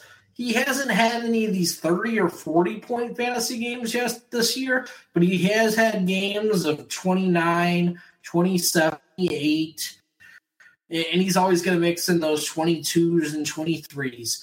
So Cam Newton's locked into your lineup. I don't really care who he plays. Against Cleveland, they allow a lot of movement and up and down the field, as you mentioned. But they're also struggling to get pressure, even though they blitz among the league's best at the league's highest rate. And, they've got Myles Garrett and all these athletes at the defensive line. They've really struggled to get pressure at times. So, when Cam has time to find weapons, which, look more diverse than ever, it should lead to good things, as you mentioned. So I'm liking Cam a lot. McCaffrey, absolutely locked in.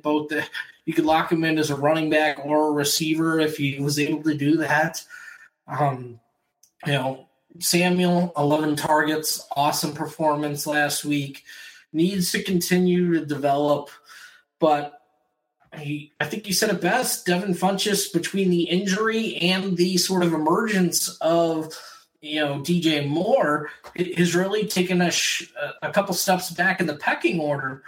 But without Greg Olsen, they're still going to need a red zone threat in the passing game, because they don't really have one besides Devin Funchess.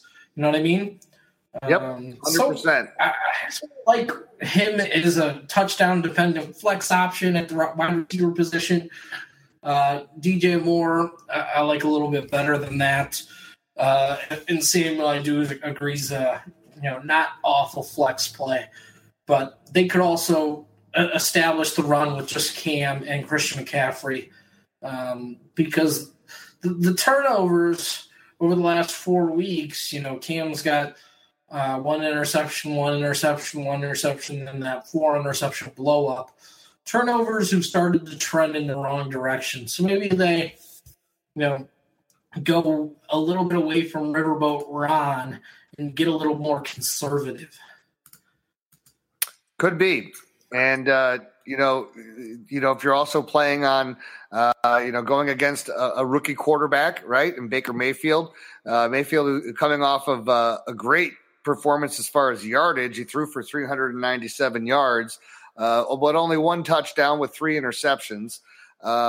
You finally saw Jarvis Landry reemerge in this offense, as well as Antonio Callaway, who was a hot name earlier in the season. And along with that, we've kind of seen the disappearance of Duke Johnson as Nick Chubb has become pretty much the do everything back, adding the yards as a receiver where it's over the last 3 weeks. I think he's had 40, nearly 40 yards every single game as a receiver, and catching all of his targets. So that's not something that I think you saw coming in. And I think that when you look at this matchup, Carolina traditionally has been known as one of the tougher defenses, but they're not relatively that defense anymore. They are good against running backs, though. They're top 7 against running backs, only giving up 15.7 points. But look at what for Baker's side, they're giving up nearly 20 points a game to quarterbacks, and that's 5th most. So you couple that where they get killed by the tight end. So this is also a game where, look for Njoku to be a guy that probably makes some major hay in this one. And Baker could be a very nice start for you if you're, got hit by injuries and are trying to, well, actually, he's not really on the waiver wire anywhere. Somebody owns him in every league. Yeah, I pretty much agree with everything you said. Njoku, I really like. I'm still locked into Nick Chubb, though. There's, no matter how tough the Panthers are against opposing running backs, locking them into the lineup. But you hit the nail on the head with the rest of it. All right. Well, then let's go ahead and move to the first game of the afternoon games with the Denver Broncos heading out to San Francisco to face the 2-10 49ers led by Nick Mullins. But let's start, as always, with the visiting team. So we have the Broncos. You have Case Keenum, who has been a darling on my waiver wire list, had a tantalizing matchup last week against the Bengals and managed a mere 151 yards with a touchdown.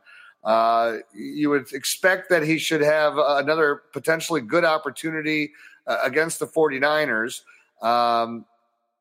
But we also, it's one of those things where I don't know how you truly can trust anyone in this offense other than Phillip Lindsay to be consistent. Consistency is not their strength, but I do agree that it is a nice matchup. I did see one of the funniest things on Twitter. It was just in a comment section, but it was WAC, which is wins above Case Keenum, for a way to evaluate quarterback play. So I just wanted to bring that up. It's got a funny acronym. That's whack, dude. That's whack. Case, a great matchup, but are the 49ers going to be able to get anything done against the Broncos, who, have 12 sacks out of Von Miller, 10 sacks out of the rookie Bradley Chubb? I just want to bring up Bradley Chubb having 10 sacks again, because for a rookie to have 10 sacks and get no fucking pub because of Derwin James, Darius Leonard, Denzel Ward, and Leighton Vander Esch is just insanity. So props to him.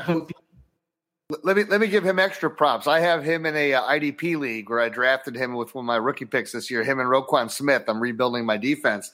And, even playing at the linebacker position, where if you're a sack type of an artist, he makes plays. And so he's been not a top scorer as far as linebackers go in fantasy, but you can see that it's not going to be far off where, my God, and especially if they didn't have Von Miller taking away all the other sacks on the other side, right? He could have 13 or 14. Yeah. Case Keenum, I don't really see a huge game. I see another 252-1, which is your favorite case to be thrown around. I think Lindsey's going to get a ton of touches. They're starting to use him even more as the season progresses. They're realizing he's the best guy in the backfield, and it's really helping them get victories as of late. They're starting to storm. They're 6-6, but in the AFC, where it's a little bit more wide open for that second wild card spot, they're in contention. Emmanuel Sanders, usually does very well against the NFC, where he's aiming for his fourth in a row with 100 receiving yards and a touchdown catch. They haven't seen him very much. Cortland Sutton last week had 10 targets. Caught 80 and a touchdown. He's playing well. But, other than that, you're not looking at anybody. Matt Lacoste, a guy who we thought could pick up and have some success because of, how they've been using their tight end position.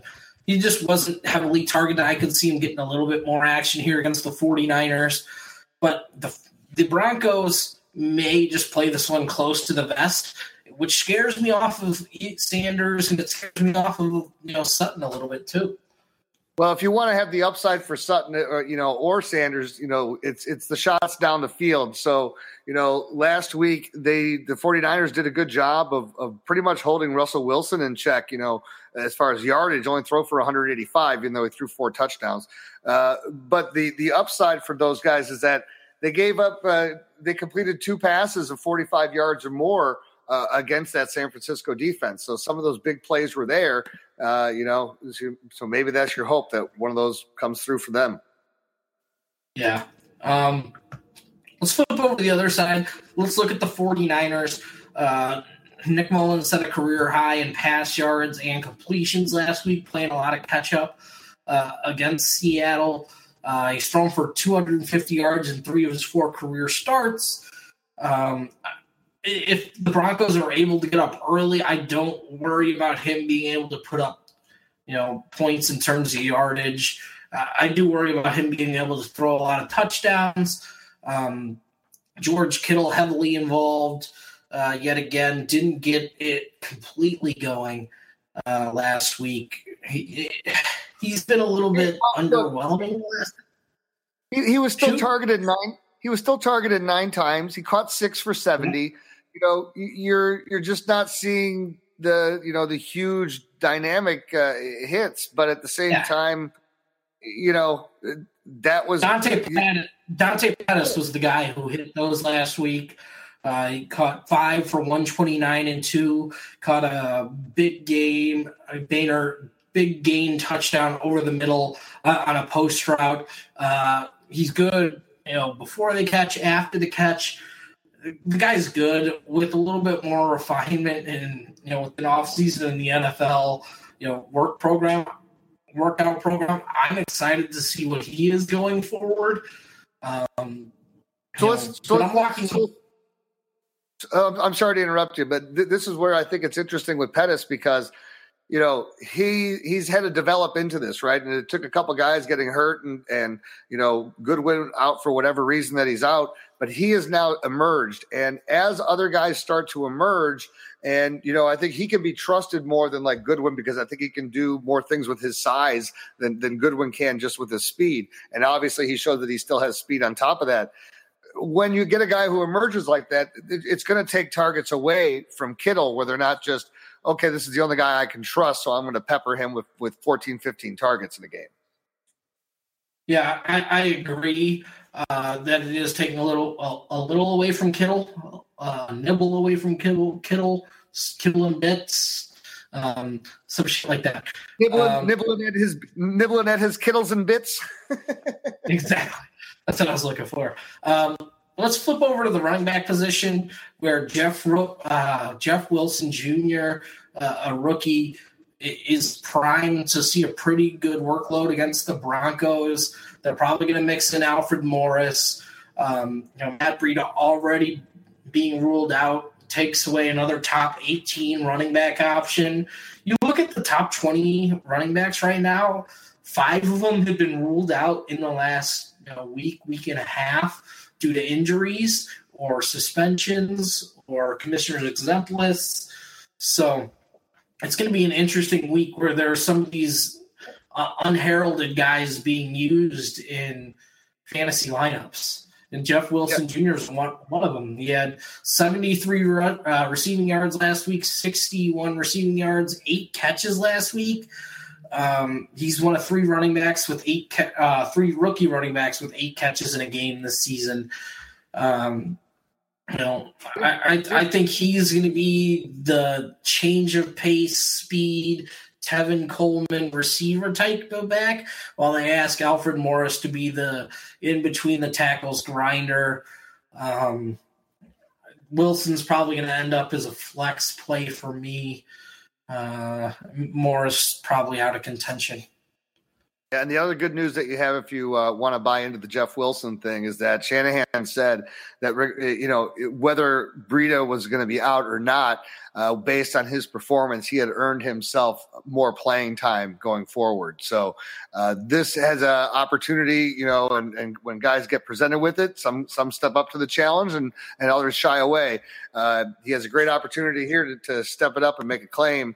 To be more, especially to be able to do it against at least by reputation, good defense in the Broncos. Yeah, let's move on to the next one. We've got the Bengals at the Chargers. Bengals, who got off to a hot start of the season, slowed down considerably since now starting, Jeff Driscoll at quarterback. No A.J. Green, who goes on IR with the foot injury, and he's going to have a long rehab back. Driscoll, okay, not great, not awful. Provides a little bit as a runner. And early in that game, it was opening up some nice holes for Joe Mixon. The issue with the Bengals is they just go away from the run game. I think Joe Mixon had, 50 or 60 yards through the first quarter and a half, and they just completely went away from it against Denver, even though they lost the game at the end of it 24-10. So I think the Bengals are going to be another one of these teams that's in for a big retool this offseason. Maybe finally with the firing of Marvin Lewis, if Green Bay can do it, maybe you can too. Yeah, I think they should. And this is one of those teams that outside of Joe Mixon, I don't think that there's really anybody that you can, maybe Tyler Boyd. Tyler Boyd is the other guy you can trust. But outside of that, think about it. You're going against a Chargers defense that's got Joey Bosa back, that has Derwin James. They're a very tough defense, and they've getting better and better as everyone's finally getting healthy on that side of the ball. I guess the one thing that you can hope for if you're a Tyler Boyd fan is that, and again, this is probably where it's going to work again out of Joe Mixon's favor. He'll probably have again another strong start. Then they're going to find themselves falling behind the Chargers and then leaning on the pass. And that's where Boyd's going to hope to get more of that garbage yard towards late third, early into the fourth quarter. Yeah. John Ross, he's been catching some touchdowns. Cord did catch a big touchdown catch for 30 yards last week. Giovanni Bernard really hasn't been, very much involved. As of late, they don't use the running backs enough in the pass game, and that's just something that has to change. Knowing Joe Mixon's profile as elite receiving back, it's sort of criminal how not often he is used as a pass catcher. Yep. Right. That's all I got, bro. What's that? That's all I got for the Bengals. Oh yeah, okay. I'm ready to move on to the Chargers. So so the Chargers here again. You're going to be most likely without Gordon, who's still going to be dealing with the injury. We saw Justin Jackson step in and provides a nice little punch. Got a touchdown. Gained 63 yards on 8 carries. Much more effective than Austin Eckler, who only gained 21 yards on 13 carries. Eckler still more active as a receiver, but was kind of held in check last week. Jackson had 1 catch for 19 yards. The other issue is here we Phillip Rivers, effective as all get out. He throws for 299 yards and 2 touchdowns. But that's kind of been his thing. He threw for 3 touchdowns the week before. He's basically giving you at least 2 touchdowns in every single game. He's had 4 games with 3 touchdowns. Has not thrown an interception in the last 2 weeks. But giving you a lot of games in the 200-yard range. Should we expect him to be in this matchup over the 300-yard, closer to 400 yards against this defense, and especially without Melvin Gordon? I don't know. I think 280 to 320 yards is well within his range of outcomes. Expecting much more than that when the Chargers defense should be able to handle the Bengals offense, and when their running back should be able to do enough to gain yardage. I don't know if you're going to get an uber elite performance out of Rivers, but what I really care about from the quarterback position is efficiency. And there's very few quarterbacks who are more efficient than Phillip Rivers right now. With Patrick Mahomes, going up against a vaunted Baltimore Ravens defense, I actually have Rivers as my number 1 quarterback for the week. Let's see if Wheeler's got him at 6. So you're locking in Rivers to your lineup. Can we I count don't know on? If you see, I was going to ask you, can we count on another near 20 targets for Keenan Allen? No, I don't think the Bengals are going to spend all game long covering Keenan Allen with linebackers. But I don't know. Maybe that's just me being hopeful, because that's something I would do. But Eckler, I don't know if he gets 13 carries again this week. I think those carries are going to go more towards the way of Justin Jackson, who's been more effective. And, noticing the way that they like to run with Melvin Gordon, get him out on the edges on either zone stretch or toss plays. Justin Jackson, we saw last week that that's his skill set. It fits him well to get him out on the edges and let him work, because he's got speed to burn. And when he can get to full speed, it makes defenders look silly. So I do think they are going to move some of the carries towards Justin Jackson. Eckler still very involved, probably going to see a small uptick in carries. He's going to be in the RB2 range. Justin Jackson may be flex worthy depending on who your other options are. Keenan Allen locked into your lineups. The guys on the outside, the Williams brothers, they weren't very active last week. Mike Williams has been the more effective over the last 2 weeks, with Tyrell, playing limited snaps, not really at full speed yet. He's not somebody I could, vouch for playing this week. So I'd probably lean to Mike over Tyrell.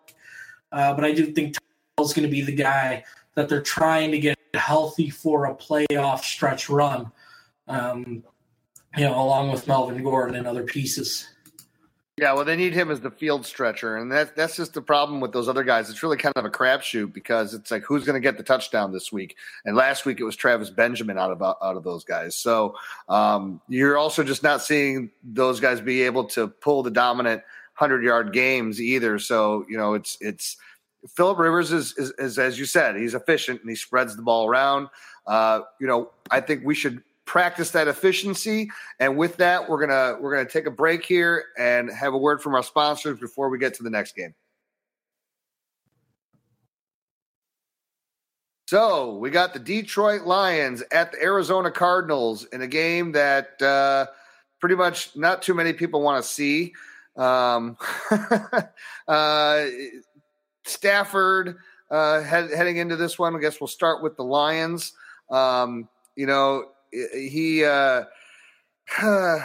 It's not been pretty. Can I make it easy for you? You're not starting Matthew Stafford against Arizona. That made it easy for me. Go ahead. Why don't you just take this game? Because there's not much that I like. What I did like about Arizona is now gone for the year with Christian Kirk. Kerryon Johnson is a guy that I want to see back on the field, and if he's not, then I don't really care to watch anyone except for Kenny Golladay on the Detroit Lions. And David Johnson, oh my God! Like when I need you so bad, you let Chase Edmonds get the 2 touchdowns. So you talk about this game. Yeah, I mean, you talked about the one highlight of the Lions, and right now that is Kenny Golladay, who over the last 4 weeks is up there with the uber elites of fantasy football at the wide receiver position in terms of air yards. The only guys with more air yards than Kenny Golladay are Julio Jones, Antonio Brown, Devontae Adams, and Odell Beckham Jr. Golladay is playing so well right now that even though he's likely to get matched up with Patrick Peterson, you have to like his ability to make some plays. They're moving him around, putting him on the slot, which should give him enough opportunities to get away from Patrick Peterson. So Golladay locked in. Looking at the other weapons, if you're going to be stuck with LeGarrette Blount again, Arizona hasn't been a good run defense on the year. So maybe there's an opportunity for him to find a touchdown. They've been a little bit better over the last 5 weeks, but they're still allowing the 8th most fantasy points to opposing running backs over that stretch. So I could see, Blount and Riddick combining to have, some production. But, Stafford, with how they're running the offense and how he looks off without Marvin Jones and Golden Tate, you're not lining him up there at your QB spot. And that's basically it for the Lions. Flipping over to the other side, David Johnson, the Lions have been better against the run after being gashed early in the season. Ever since acquiring Snacks Harrison, they've been better. They're just bad on the offensive line. So your only real 2 plays for the Arizona Cardinals are David Johnson, who, should be able to not get vultured twice. Actually 3 times, because they called the first one back on Chase Edmonds' first touchdown, where he landed just short, and didn't put David Johnson in for that one. And then also Edmonds broke a big one later. So I doubt he's getting vultured again like that, but they may want to see what they have in this kid for depth purposes going forward. And this is pretty much a sunk cost season for the Arizona Cardinals. But, David Johnson, Larry Fitzgerald, Larry came close last week and, made some sort of outstanding catches. But, we talked about it, in weeks previous that he was really being buoyed by the touchdowns. And when he didn't get one last week, he ends up with 3 for 48. And he has just 100-yard game this season. And besides that game, his high is 7 for 76. Larry's a tough play for me because I'm a guy who really counts on volume, Maybe he sees more of it with Kirk out. Maybe. All right, well, let's go ahead and let's move on beyond that trash heap. And we have the Pittsburgh Steelers taking on the trash heap of the Oakland Raiders. The Steelers coming in, hobbling into this game off of a bad loss to the Los Angeles Chargers. They will also be without the services of James Conner for this week, who's dealing with an ankle injury. So you have a lower leg contusion. That's not good. No, that's what Mike Tomlin was saying. It's a lower leg contusion. It's like anybody who watched that knew that James Conner either had an ankle sprain or a high ankle sprain. But you can call it a contusion all you want, bro. Yeah, he's probably going to miss. I'm saying he probably be out until about the playoffs is what it probably might look like. I don't know about that long, 2-3 weeks, maybe a month, but then you're talking the playoffs. That's what I'm saying. So, and the problem is that you lose him for the fantasy playoffs, and so now you're going to get inserted into place. You'll have Jalen Samuels and a Stephen Ridley, and I think you all know that of those two, you're not going to be gravitating towards Stephen Ridley. Okay, here's the thing with Jalen Samuels.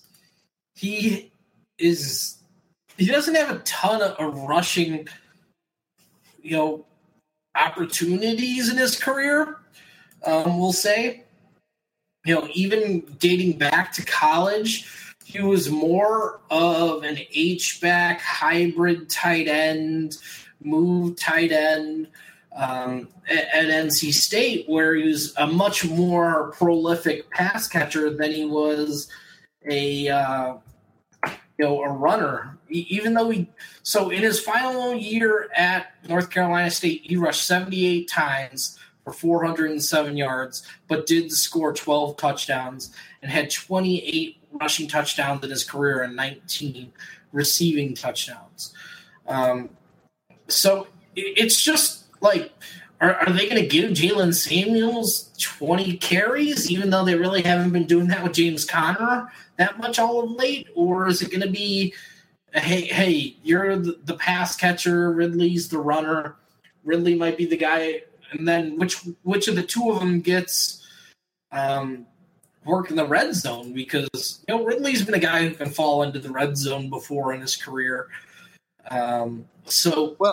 It's sort of like, I don't love going out here, but the thing about Jalen Samuels is, depending on what format you play on, he has multi-position versatility. As on Yahoo, you can play him as a tight end. And if you can play Jalen Samuels as a tight end and you just lost Greg Olsen, lock that up, dude. Like, if I had to rank Samuels as a tight end, I think I'd rank him. Let's see here. He'd be ranked tight end 5. Like, it's pretty good. Tight end 5. So the thought: Travis Kelce, Zach Ertz, Kittle, and Gronk. They're the only guys I'd rank ahead of him. Well, and the thing about this too, when you're talking about like for Ridley, I look at it this way: who's going to get the opportunities in the red zone? If it's a drive where you got down there to the goal line on the whole drive by passing the ball, at that point, then I think you're going to go to Ridley, right, as the game starts. But if the game starts, you give the ball to Jalen Samuels, and he has a hot hand early, and he's one of those guys that like really contributes to you getting down to that goal line. I think then you give the guy a chance, and you say, hey, we're going to trust you, to hold on to the ball and to do the thing. And in that case, then I think it could be a benefit for him. I think there's not as much upside on the Ridley side. Unless Samuels falls on his face. Yeah, the upside definitely is in Samuel's corner. But, Ridley has a proven track record with a week of practice. He could be the guy when late in the season when they're sitting guys and he's the number one back. He's had some, pretty nice fantasy performances with the Steelers as a backup. So I don't think you can completely write him off. But if you're on the waiver wire and you're selecting your order, I'm definitely going Samuels first. There you go. Now, obviously, we're going to be starting Antonio Brown and Juju Smith. Is there anybody ancillary on the outside that because they're going against the Raiders, that maybe has a chance to shine? Is this a Vance McDonald type of a week, or it should be? Yeah, it should be. Over the last 5 weeks, Vance has the 10th most fantasy points among tight ends, playing in 5 games with 2 touchdowns during that span. But his high during that time has been just 44 yards. He does have 112 yards earlier this season against Tampa Bay. Oakland's been notoriously beaten up by tight ends, and this season they are allowing the most fantasy points against the tight ends. So I could definitely see playing Vance McDonald, if you had to replace a guy like Olsen. All right. Well, let's go ahead and flip it over to the other side, and let's start at that tight end position that you were just talking about, because if there's a guy that I want to start at tight end, Jared Cook, if you didn't hit on one of the big guys in your draft, but you're able to score him, he's really been helping out your fantasy production as of late.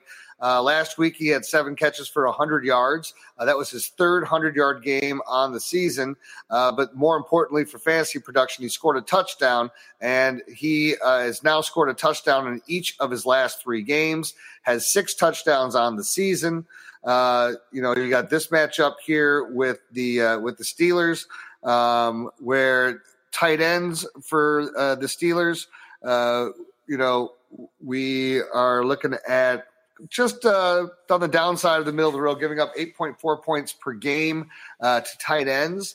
So, again, who's the only threat besides Jared Cook that you worry about in this passing game? Is it Jordy Nelson, coming off of a nice game with 10 catches for 97?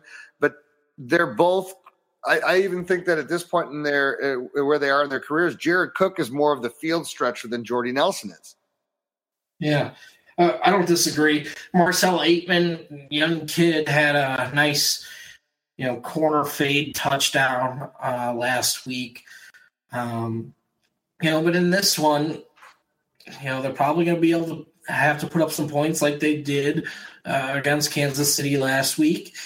So I do see some use in Jordy Nelson, mostly as a flex play. Jared Cook's the guy you want to start. Besides that, you had the triumvirate of DeAndre Washington, Jalen Richard, and Doug Martin all fumbling last week.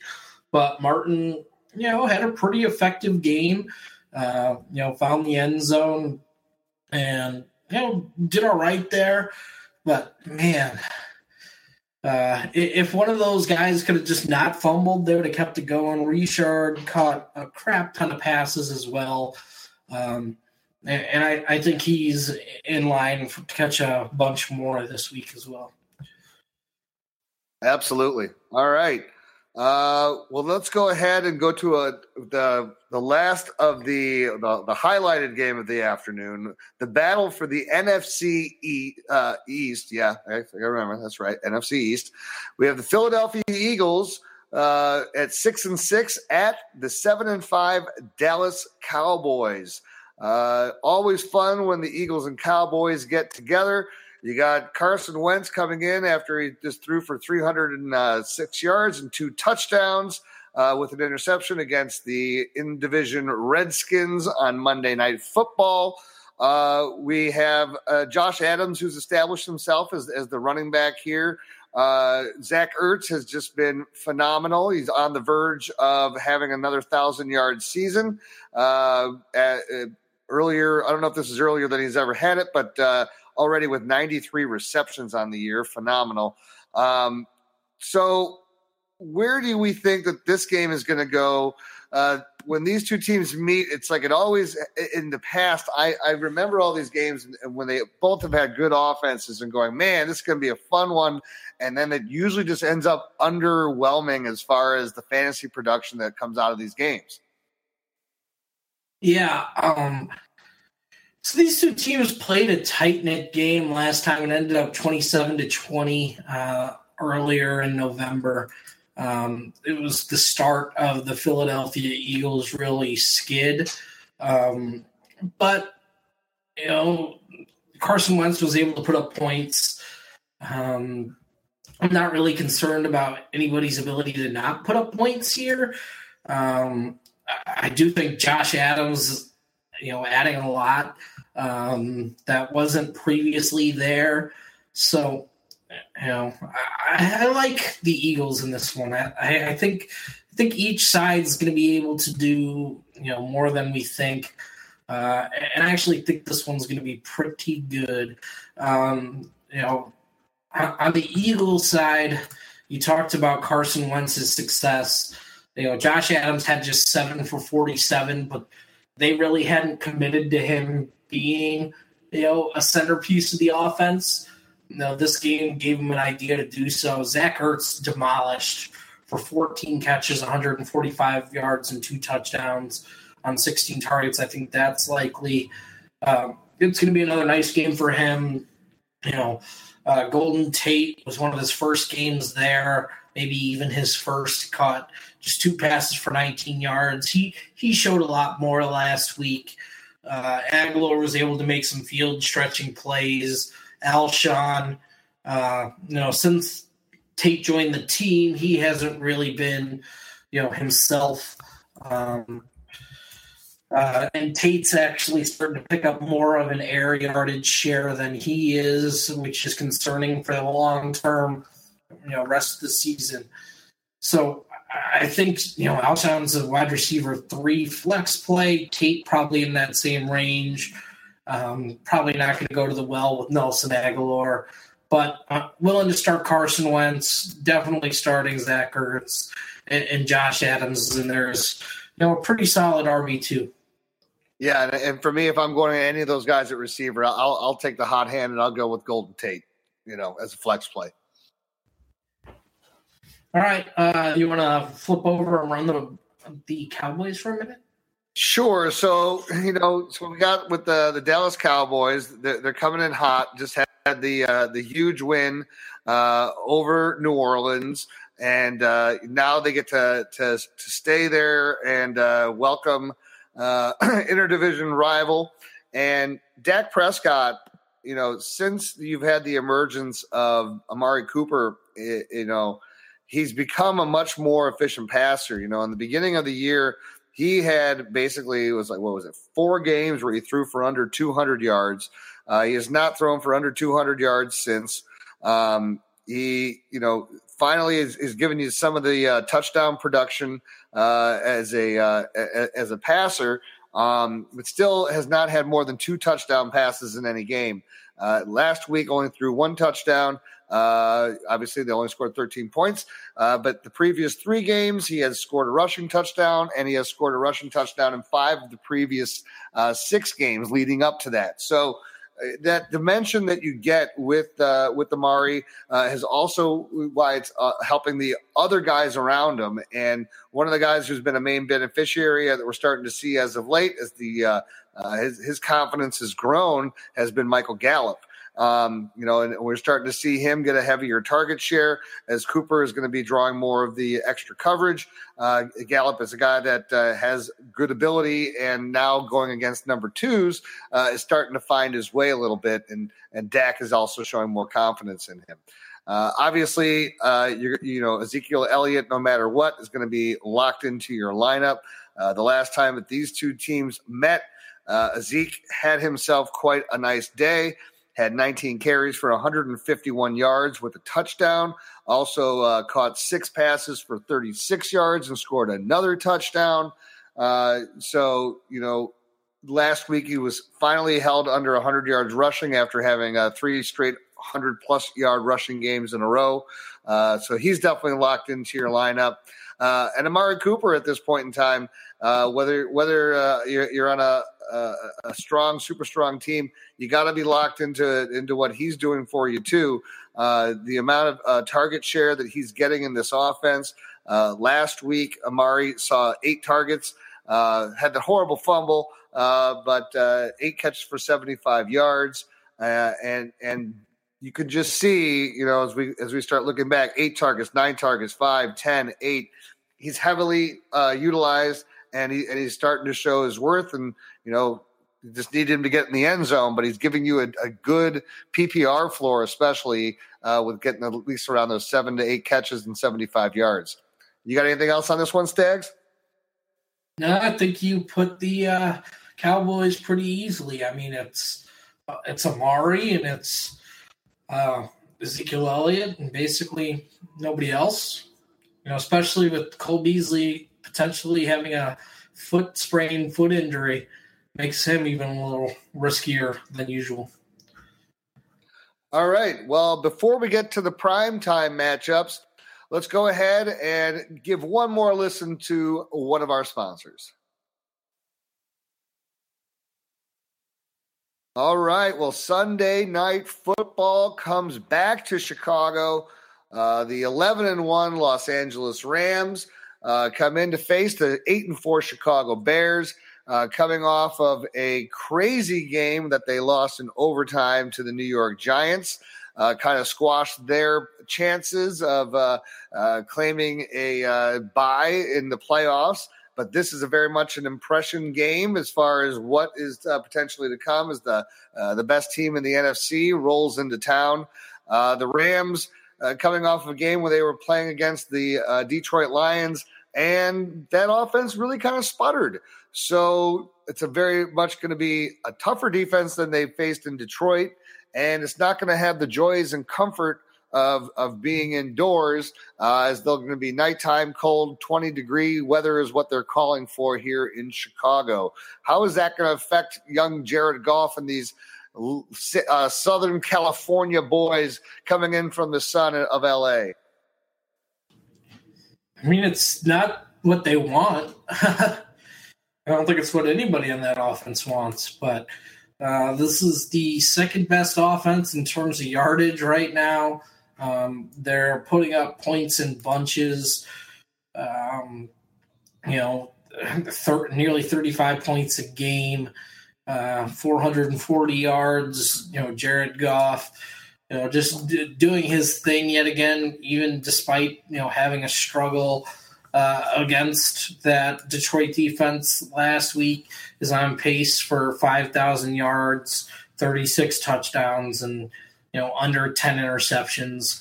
So, he's locked. I'm going to be – it's a tough evaluation because that offensive line has played so well against everyone that, the Bears, they aren't getting a ton of pressure, but when they get pressure, they seem to take the ball away on a lot of those. So it's going to be tough. It's going to be an interesting game. It's one of these strength versus strength games. We don't see those, too often in the NFL anymore. But we get to see two pretty good ones with the Rams against the Bears and the Chiefs against the Baltimore Ravens. The Bears are allowing the fifth fewest fantasy points over the last 5 weeks. They're allowing the third fewest fantasy points to opposing quarterbacks, the ninth fewest to opposing running backs, middling to opposing wide receivers. So Brandon Cooks, and Robert Woods should be able to get it done. Josh Reynolds is going to be a little bit more of a fringe flex player for me. And they're stifling against opposing tight ends. And, how they use their tight ends anyways sort of crosses them off the board for me with the Rams. But I think you're locking in the pass game, of Woods and Cooks. And, right there on the fringe of QB1 is going to be Jared Goff for me. Let me see where we have him in ranks right now. So Wheeler's got Jared Goff as the 10th. I've got him as the 10th. So he's basically a fringe quarterback one for us this week. Don't expect a giant explosion coming up against this Bears team, but not enough to sit.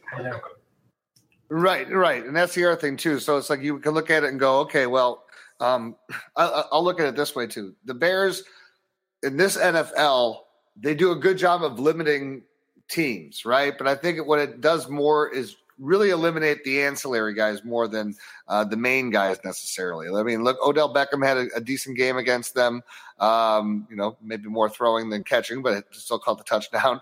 And you have Saquon Barkley, who the Bears did a good job, for most of the game, except for the big runs that he got. And those big runs gives him over 100 yards. And, he just gets the job done. That's kind of how I look at Todd Gurley.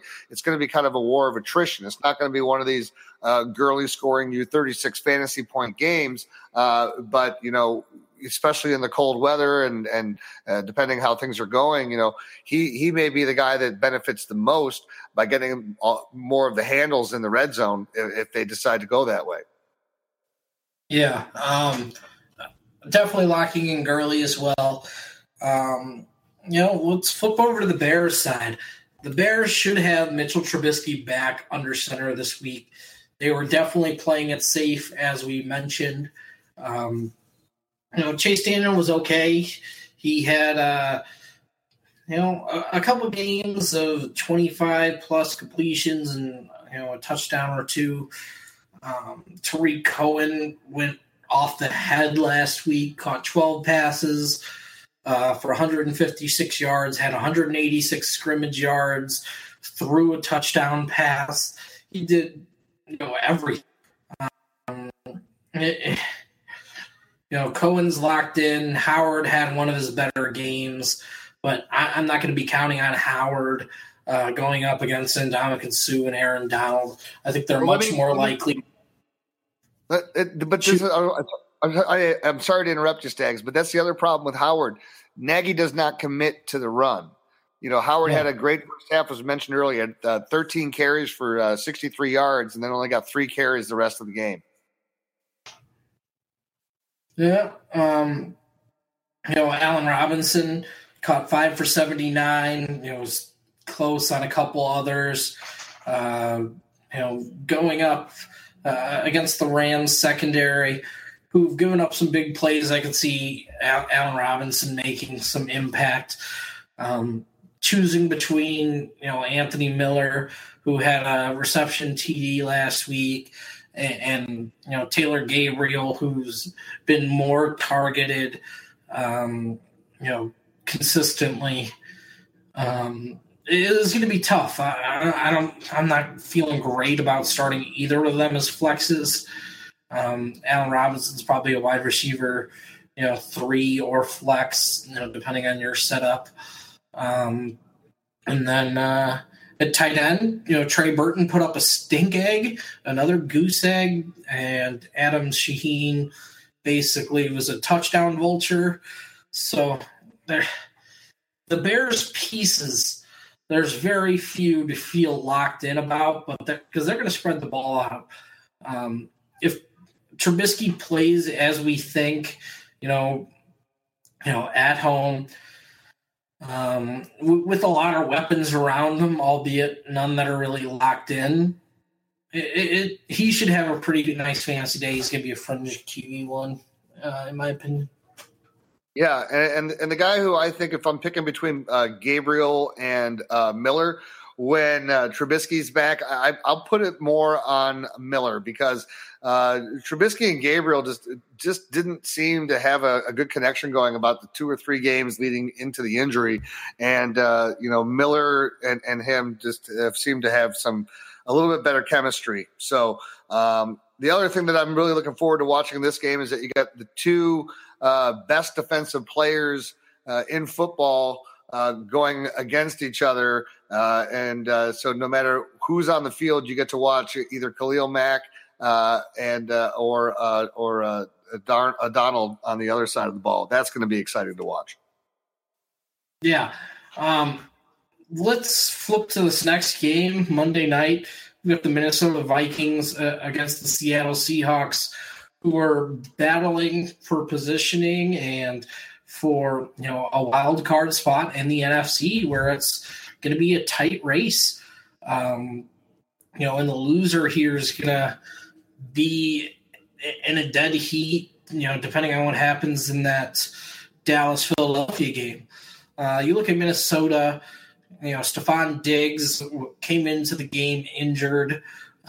He doesn't play as well. His knee had swollen up. It wasn't that great for him. But then, Kirk Cousins had an underwhelming game. They were able to get a bunch of pressure. The Seahawks, allowed a career-high passing yardage to Nick Mullins despite, pulling out a victory 43-16. With the Vikings, I don't see this being a runaway on either side. I think it's going to be one of the better games to watch. Kirk Cousins,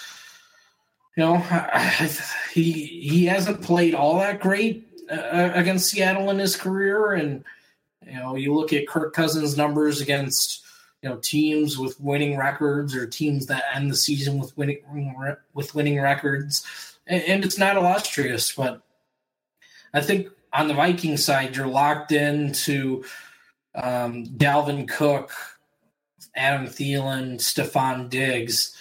Other than that, I don't think you could really rely on Kyle Rudolph. It's just been way too inconsistent for me to, be in love with Rudolph. I don't know if you have different feelings on that one. Well, no. Even though we're at that time of the year, the Rudolph red-nosed reindeer, I'm not buying on it right now. I'm glad I finally am seeing the Dalvin Cook that I was expecting to see for most of the season. But coming back from injury and everything, when he's finally healthy, wow, he's a difference maker. I'll agree with you here when it comes to Kirk Cousins. I mean, I posed it earlier when I was talking about that I have the decision between him and Luck, and the problem is that when I see him on these primetime matchups against decent defenses, and especially being on the road, it's not the same. And going into Seattle, which is a tough environment to play, those fans are going to be going crazy. I just see some mistakes, and I just see it not being a very good flow type of a game for him. But again, I'm with you that I'm locked in on Thielen and Diggs and Cook. But Kirk has got me a little bit worried as it's coming down the stretch. A guy who was dominant and surprised for the first 5, 6, 7 weeks of the year and really propelled teams to get to the playoffs. But you may, depending on what you got on your bench, you may want to look another direction. Should we move to Seattle? Yeah, Seattle has Russell Wilson, who threw 4 touchdowns last week. Russell's been playing great, man. They're hitting deep shots and everything along that line, but the passing volume just is absolutely non-existent. It's been weird for Russell Wilson. He's the number 4 quarterback over the last 5 weeks, doing it on 144 attempts. And throwing, let's look at his stats in those games. Against the Rams, 176-3. Against Green Bay, 225-2. Against Carolina, 339-2. And against San Francisco, 185-4. He's been great, ever since that game against Arizona in week 4, where he scored just 9 fantasy points. And the touchdowns, he's got 2 in every game except for the Arizona game.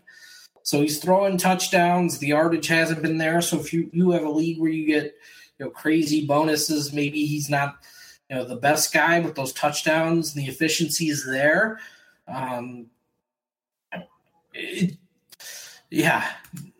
Russell's good no matter if this team is ground and pound or air it out. Yeah, again, I agree with you. The problem is just that if you're in those heavy yardage leagues, you got to have those touchdowns because he's just not giving you that volume there, which is why, outside of Tyler Lockett, a guy who just seems to be locked into scoring touchdowns and has the magnet that used to be Doug Baldwin's, right? Although Doug Baldwin, because you throw 4, of course he had a touchdown, but Lockett's the one that you trust, right? All the other guys on that team, you can't. And, you're still kind of throwing caution to the wind. At the running back situation, though, you got Chris Carson, and he's been, getting it done. Has a rushing touchdown in 2 of his past 3.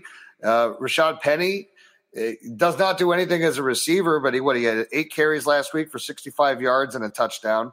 So finally kind of paid off there. But again, he's so ancillary that unless you're in a super deep league, he's not someone that you're starting. So for me, I can play the Russell Wilson, although it's like, again, if I'm in those yardage leagues, I cringe. I'll start Lockett and I'll start Carson. No, I agree with you. Lockett, though, crazy. Nine touchdown receptions on just 56 targets. We talk about unsustainable numbers. That's another one. But he's throwing regression to the goddamn wind.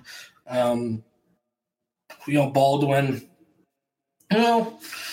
he's averaging 5 targets a game on the season. I could see him having some success in the slot against Minnesota with, maybe Xavier Rhodes or Trey Waynes on Lockett, leaving maybe the best matchup to Baldwin. So I think Baldwin's, in some flex consideration, a little bit sneaky. Other than that, at tight end, Nick Vannett has been up and down, and over the last 4 weeks, his high in targets is just 2, so he's not a guy you can rely upon. All right. Well, I think we did a good job rolling through all these games. Everybody, this was the week 14 and the start of your championship dream. This is where it all comes down. Now, at the same time, the last thing that you always got to do is pay attention on the morning of and check those weather reports. Just make sure that nothing nasty or crazy is rolling into any of these games that can truly affect passing games, especially anywhere where you got winds of 20-mile-an-hour plus. That is worrisome for deep passing game and receivers. Anything else you want to leave on this with, Stags? Yeah, good luck this week. If you didn't get the bye, you could still knock a team out. Maybe that was ahead of you in the ranks. It all comes down to this week. So let's make some optimal decisions and make some money. All right, and for the next 2 weeks of the playoffs, we will have all 3 of us on board. D-Rex will be back next week, not going to some concert of some person that I've never heard of before. But hey, good times. So until then, we'll see you next week, and Valverde.